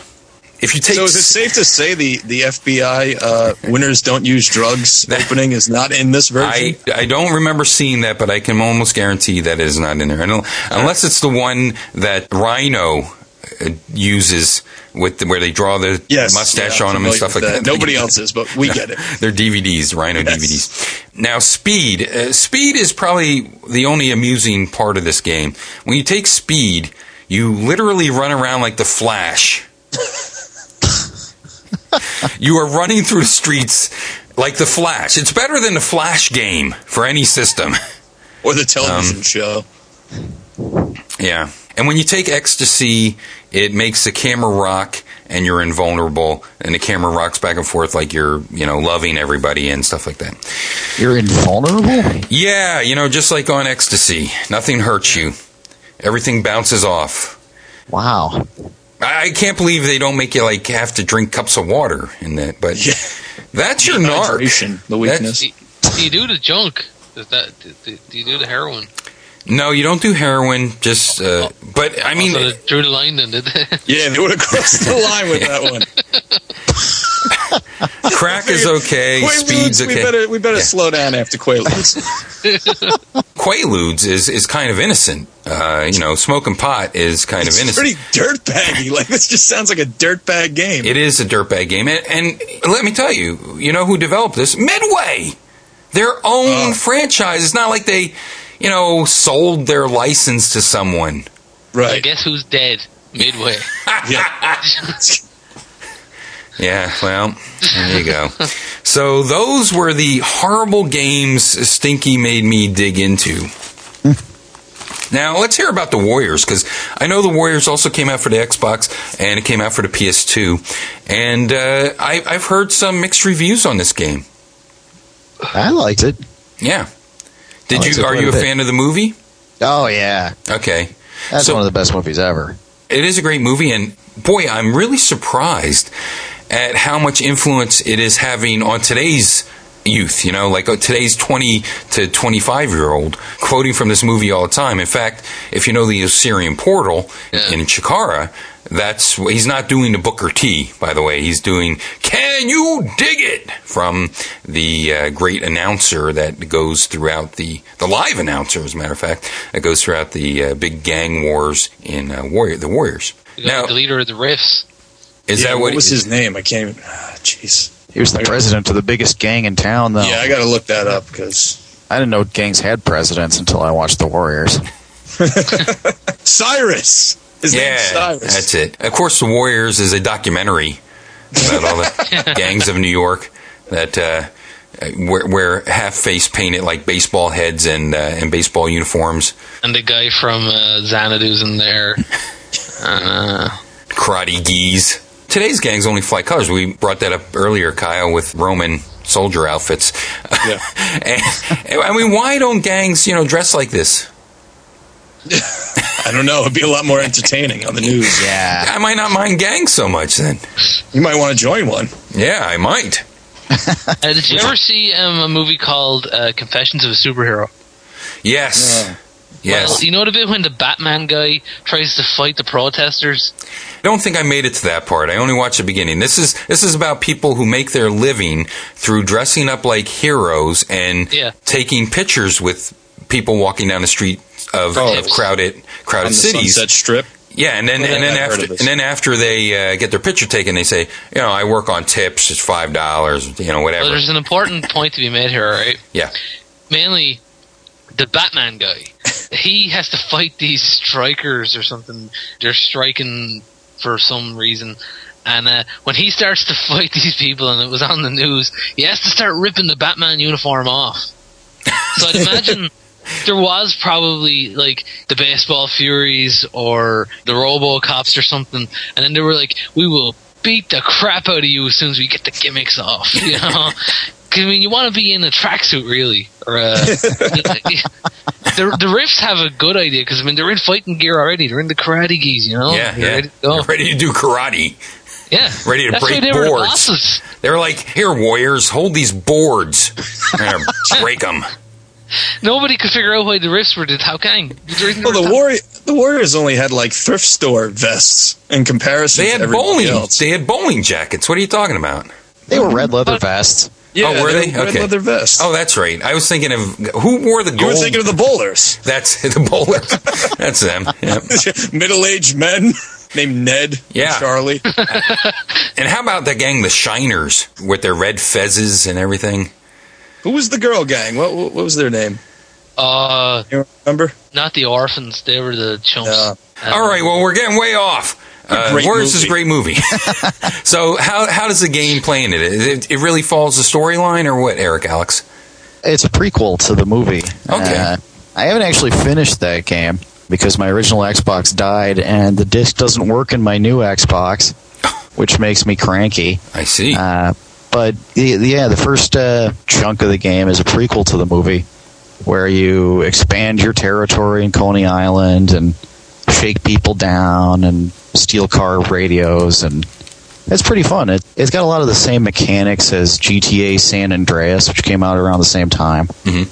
So it's got kind of that same, you can grab people and punch them in the stomach, flip them on the ground, and beat them up. The combat system's a little expanded from that because there's not really guns.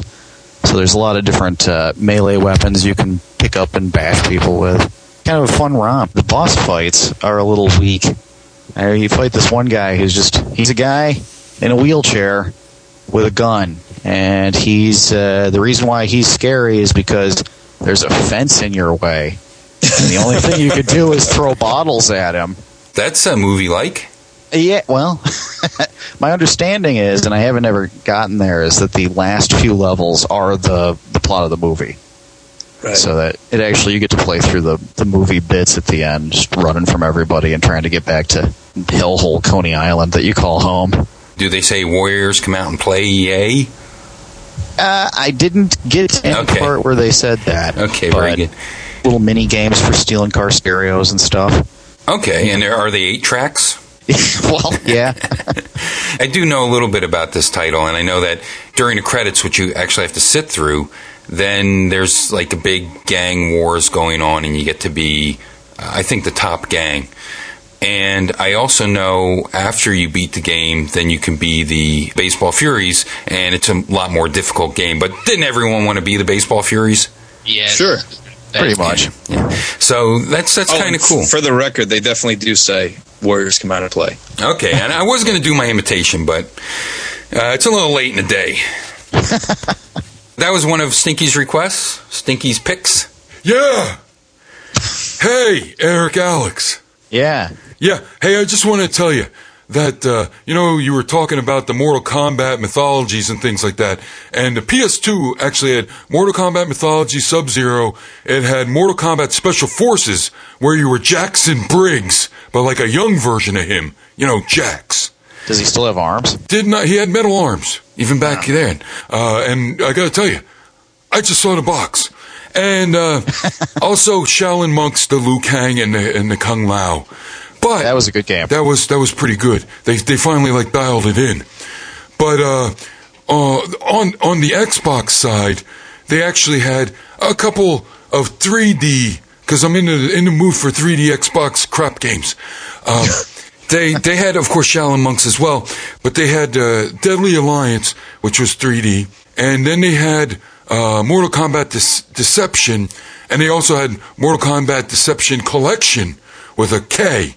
This was where Mortal Kombat tried to do too much. They have a puzzle, Mortal Kombat puzzle.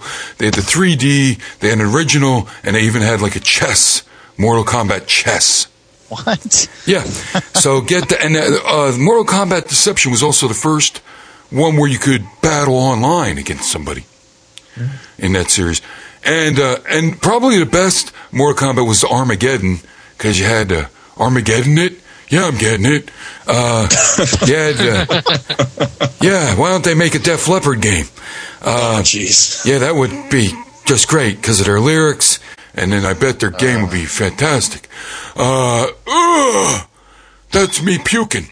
But you had 50 characters to choose from in Armageddon. All right, thanks. Did you play chess with all of them? No, that one didn't have chess. It was your regular Mortal Kombat with 50 characters. One, right? Yeah. Could you play the collection version online? That is something that I wish I knew. I only saw the box. Okay. That one I did own, but I didn't play it online because I couldn't play my Xbox online. Know what I mean? I couldn't play it online because, Splinter Cell. That's all I'll say. Splinter Cell. Okay. Yeah. I know what you mean, Stink. Your hard drive went up a few gigs. Bingo! I also asked you to play some other game. Not so much in sequel mania. I know Eric, Alex, and Wiggly, you both like those futuristic, crazy type of sport games that you like to talk about. So I gave Eric, Alex a really great alternative sport game for the Genesis. Wow, was this thing a piece of work, too? Yeah. Where did you find this game? That's what I want to know. This is one of my favorite games. Ball Jacks? Yeah, you know why I like that game? The name is silly, just to start with. But yeah, why Mr. do you like Nuts. the game? All right, now, I'm warning you, Stink. Ball Jacks. That was a brutal game. I played this game. Did you? Yeah. What did you think? Hey, I love Pong. And futuristic Pong with robots? How can it miss? I didn't see the connection there, but yeah, you're right. It is a lot like Pong. Yeah.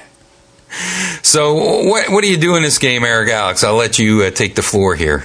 It's a futuristic sports game. You're a robot pilot, and your robot looks like a big orange crab thing. Yeah, you got claws. Yeah, it's got two claws, and your A button shoots one of the claws, and your B button shoots the other claw. When you shoot your claw, it goes rocketing across the screen at the other robot and passes harmlessly through him to pick up a ball behind him. Well, actually, your opponent can block your attempt to shoot your claw through him. So you can't get balls that are... Can't get balls going down a conveyor belt in back of your Pong robot crab. That's how you block him from stealing your balls. But when you do steal a ball, you have to try to bang it into your opponent so that it helps blow up his robot crab Pong paddle. But that doesn't really matter. I mean, you can bash him with the ball if you're extremely lucky, but the object of the game is to get all of the balls onto the conveyor belt behind you. Exactly, before time runs out. Just so I'm following along, you don't want to bash your balls. You don't want to bash your balls into your own robot. See, you can bash your balls into your own robot, which will destroy your robot. Once you retract the balls to you, then your robot chucks the ball over his shoulder onto your conveyor belt. Right. Yeah. And once you have all of the balls on your conveyor belt, your opponent has 10 seconds to get at least one ball off of there. And and if they don't, they lose the round. Who made this mess? Namco. That is the most shocking part about this game. This is a Namco game. Yeah. It's barely a game. You thought it was a tech demo for how confusing the Genesis could possibly be. Wow. It's good enough to be like this is the game you can play while an actual game is loading type thing. That's true. Which I think they own the copyright on. Really? Yeah, playing a game during the loading screen. Yeah. It would be fine for that, but everything else, no. Wiggly, what was that trash game that we played on the PlayStation 3, which had similar balls down the lane thing happening? Do you remember this? You mean you drove a little car around? Oh yes, the game I bought for Chiz because she loves. Blame Chiz for this game. No, I'm completely blaming Chiz for this because the only game she ever talks about, is Animal Crossing, but then the other game is Snafu, and she loves Snafu for the television. Yeah, for the Intellivision, and. Even though this is Snake, and we've seen Snake, and we've seen Slither, and we've seen all these type of things. So, in the PlayStation Store, which is full of games you've never heard of that no one will ever buy. And one of these days, I'm going to talk about them with Kyle because we played them all when I had him over.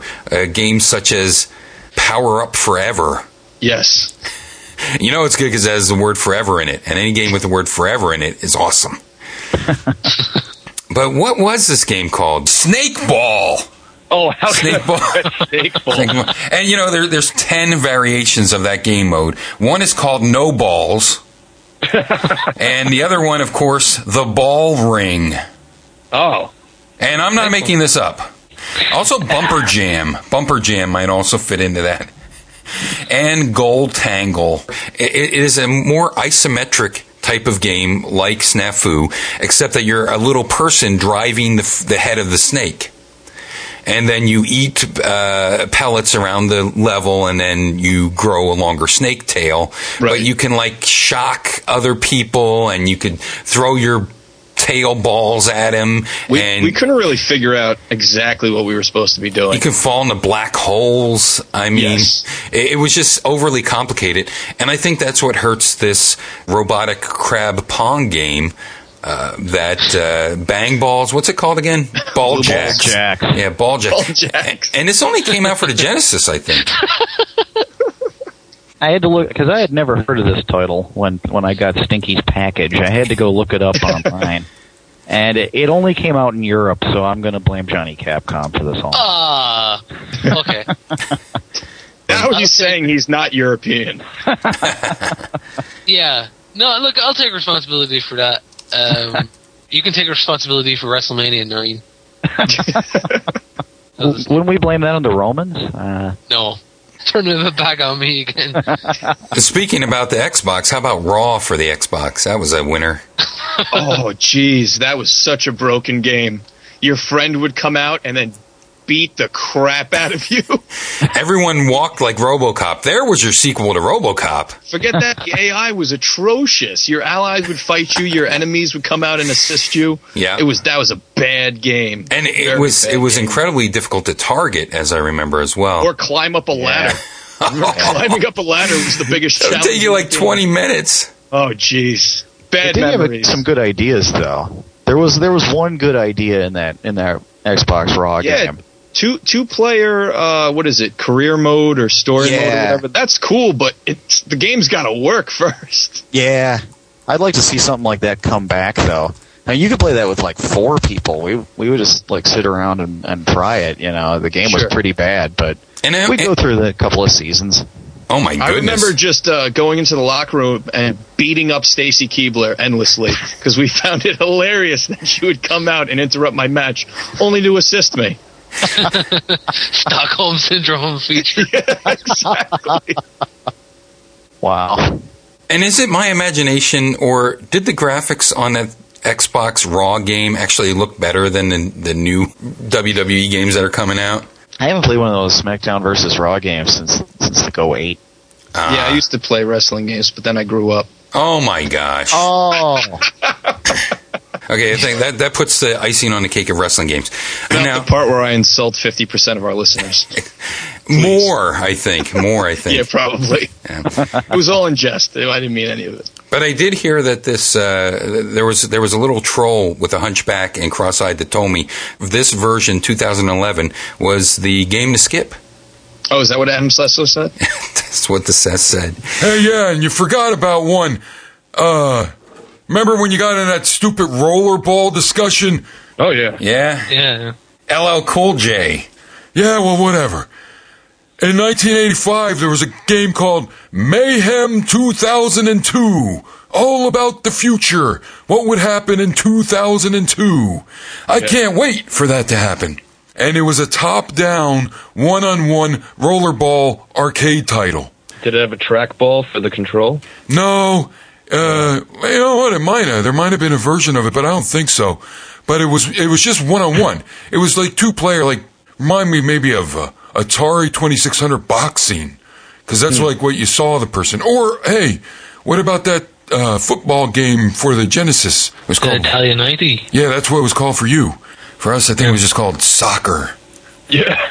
It sort of looks, your characters look like that, and you're on a roller rink, which you would never know. And then you actually have a tiny ball, and you try to throw it into a little hole. Right. All right, watch it with the balls in the holes. Is it like basically the precursor to Speedball on the Commodore 64 then? Ooh, Speedball. Yeah, maybe like Powerball for the Genesis as well. Oh, what was that awful combat basketball? I always talk about that. The Lambeers? Yeah, Lambeers, whatever his name is, whoever he is. I don't know. I love that. It's like your shadow is floating and the ball's shadow, doesn't really correlate to where the ball is. It's a very bizarre game. Yeah, what was his name? Scott Lambeer or something. I don't know. I won't miss him. Talking about Pong-style games, Stinky also gave me a Pong-style game, which could be considered a future sports of sorts as well. And the games, I should say, the series he gave me were by Visco. Visco. Yeah, you know them, right? Yeah, creators of Cross Swords. There you go. And a couple other Neo Geo games. In fact, I did not realize this at the time. The game that he gave me reviews was Bang Bead. Yeah, I think you can buy that on quite a few websites, you know. It's for adults. Yeah, I'm definitely seeing a theme with Stinky's picks here. Busting balls, banging beads. I get it. Yeah. I cringe when I see these things go out, and I hope for the best. Bang Bead was actually preceded by Battle Flip Shot. Visco really trying to get in on this futuristic Pong using actual characters and quite developed characters as well. Nothing says the future like Pong. I don't know if they were taking this Bang Bead, which came out in 2000. Battle Flip Shot came out in 98, which preceded it. But way back in 1994, Data East released a game for the Neo Geo called Windjammers. Indeed. I played it in an arcade recently. Right, and that was like a Pong or tennis with frisbees and power-ups and things like this. And that's sort of what this Bang Bead plays on.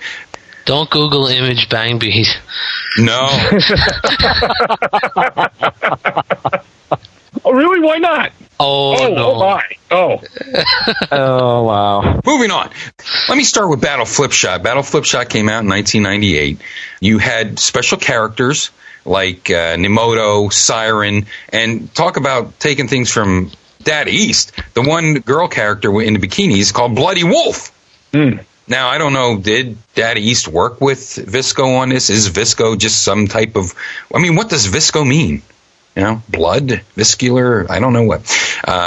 Simon, spelled Saimon, and you're given a 2-round battle, so it's set up sort of like a fighting game, and your characters definitely look like they're from a fighting game. But this is actually a free-roaming Pong breakout-style game. And I say breakout because each one of your characters is trying to protect balls that are in back of them that you hit with your ball. Yeah. You bang your balls together. Be careful. But in the first game, they're just stars in these balls, and you're trying to protect these from your opponent hitting this Pong ball, which actually looks like a beach ball. So it's kind of weird. You're trying to do these special moves and these very serious super power-up moves, and you're throwing a beach ball around. And once you destroy all of your opponent's star blocks, then you win. You win that round, and you go on to the next round. In the sequel to this, Bang Bead, you actually have like an electric fence in back of you. So once you defeat all your opponent's more stylized blocks, then you have to also break down the barrier in back of them, and then you win the game after that. You might be able to pick up Flip Shot quite easily, whereas in Bang Bead, the AI is a lot tougher. Something you got to ease yourself into. Oh my gosh, Stinky, you're fired. That was Kyle. I think you might say you might have to ease them into you. I've heard of people showing up at hospitals and having to have this game removed from them. I want Bang Bead nowhere near me, for the record, John. Well, I think that you should try Bang Bead. It's a great thing to try. Try anything once. Sure. It's a portable game, so you can do it in the bathroom. Just saying. Just in case. But you do taunts, and these taunts help fill up your special meter. And once again, colorful characters. Most of them return. You have a couple extra. You have Surya. You have Mr. Justice. You have Simon. This time, 2 years later, they spelled it correctly, Simon. And you have 7 stars that you have to guard. Your special move in this version is very special. You can even have miracles. And how do they work? How do miracles work? Yeah. Miracles. Oh, okay. Electricity miracles as well. But some of your special moves will paralyze your opponent. Some will throw multiple star fires out of you so you could destroy several of their blocks simultaneously. And really wacky backgrounds. Like you start out, it's a crime scene. So you're playing Pong on a crime scene with characters. It's all pretty cool. So I enjoyed these Bang Beads. I enjoyed Battle Flip Shot. And I enjoyed Elf Bowling. Well, friends, how can we not go out on Bang Beads? Wow, we could talk about any other game in existence. But do yourself a favor, Bang Bead, Robot, Pong, Crabs. You definitely don't want to mix up the robot crabs with the Bang Beads. Okay. Hey, Council, thank you for joining in on the fun and levity. Thank you, Stinky, for giving us a lot of fodder and nightmares. Yeah. Council is adjourned. Thanks, everybody. Talk to you soon. Bye-bye. Bye-bye. Hey, that's it. Thank you so very much for joining us. We couldn't do it without you. Please make sure to dig deep and get yourself some really cool stuff from the We Talk Games second annual Co-op for Kids 2010 edition 25th anniversary. Just go to WeTalkGames.com, click the link for Co-op for Kids, and see for yourself the amazing generosity of the artistic gaming community. Thanks to Johnny, Capcom, Kyle Von Kubik, Eric Alex, 2PyR, the Council, the Fight Network Kids, Stinky, and TT, wherever she never has come back yet. I mean, maybe she's shopping for some late Hanukkah gifts or something. I never get anything good for that anyway. Well, maybe Santa will stick something under your Yule log. There's always that. And we hope to be bringing you some baubles coming your way for the new year. Thanks for joining us, everybody. Be safe, have fun, and we'll talk to you soon. Bye now.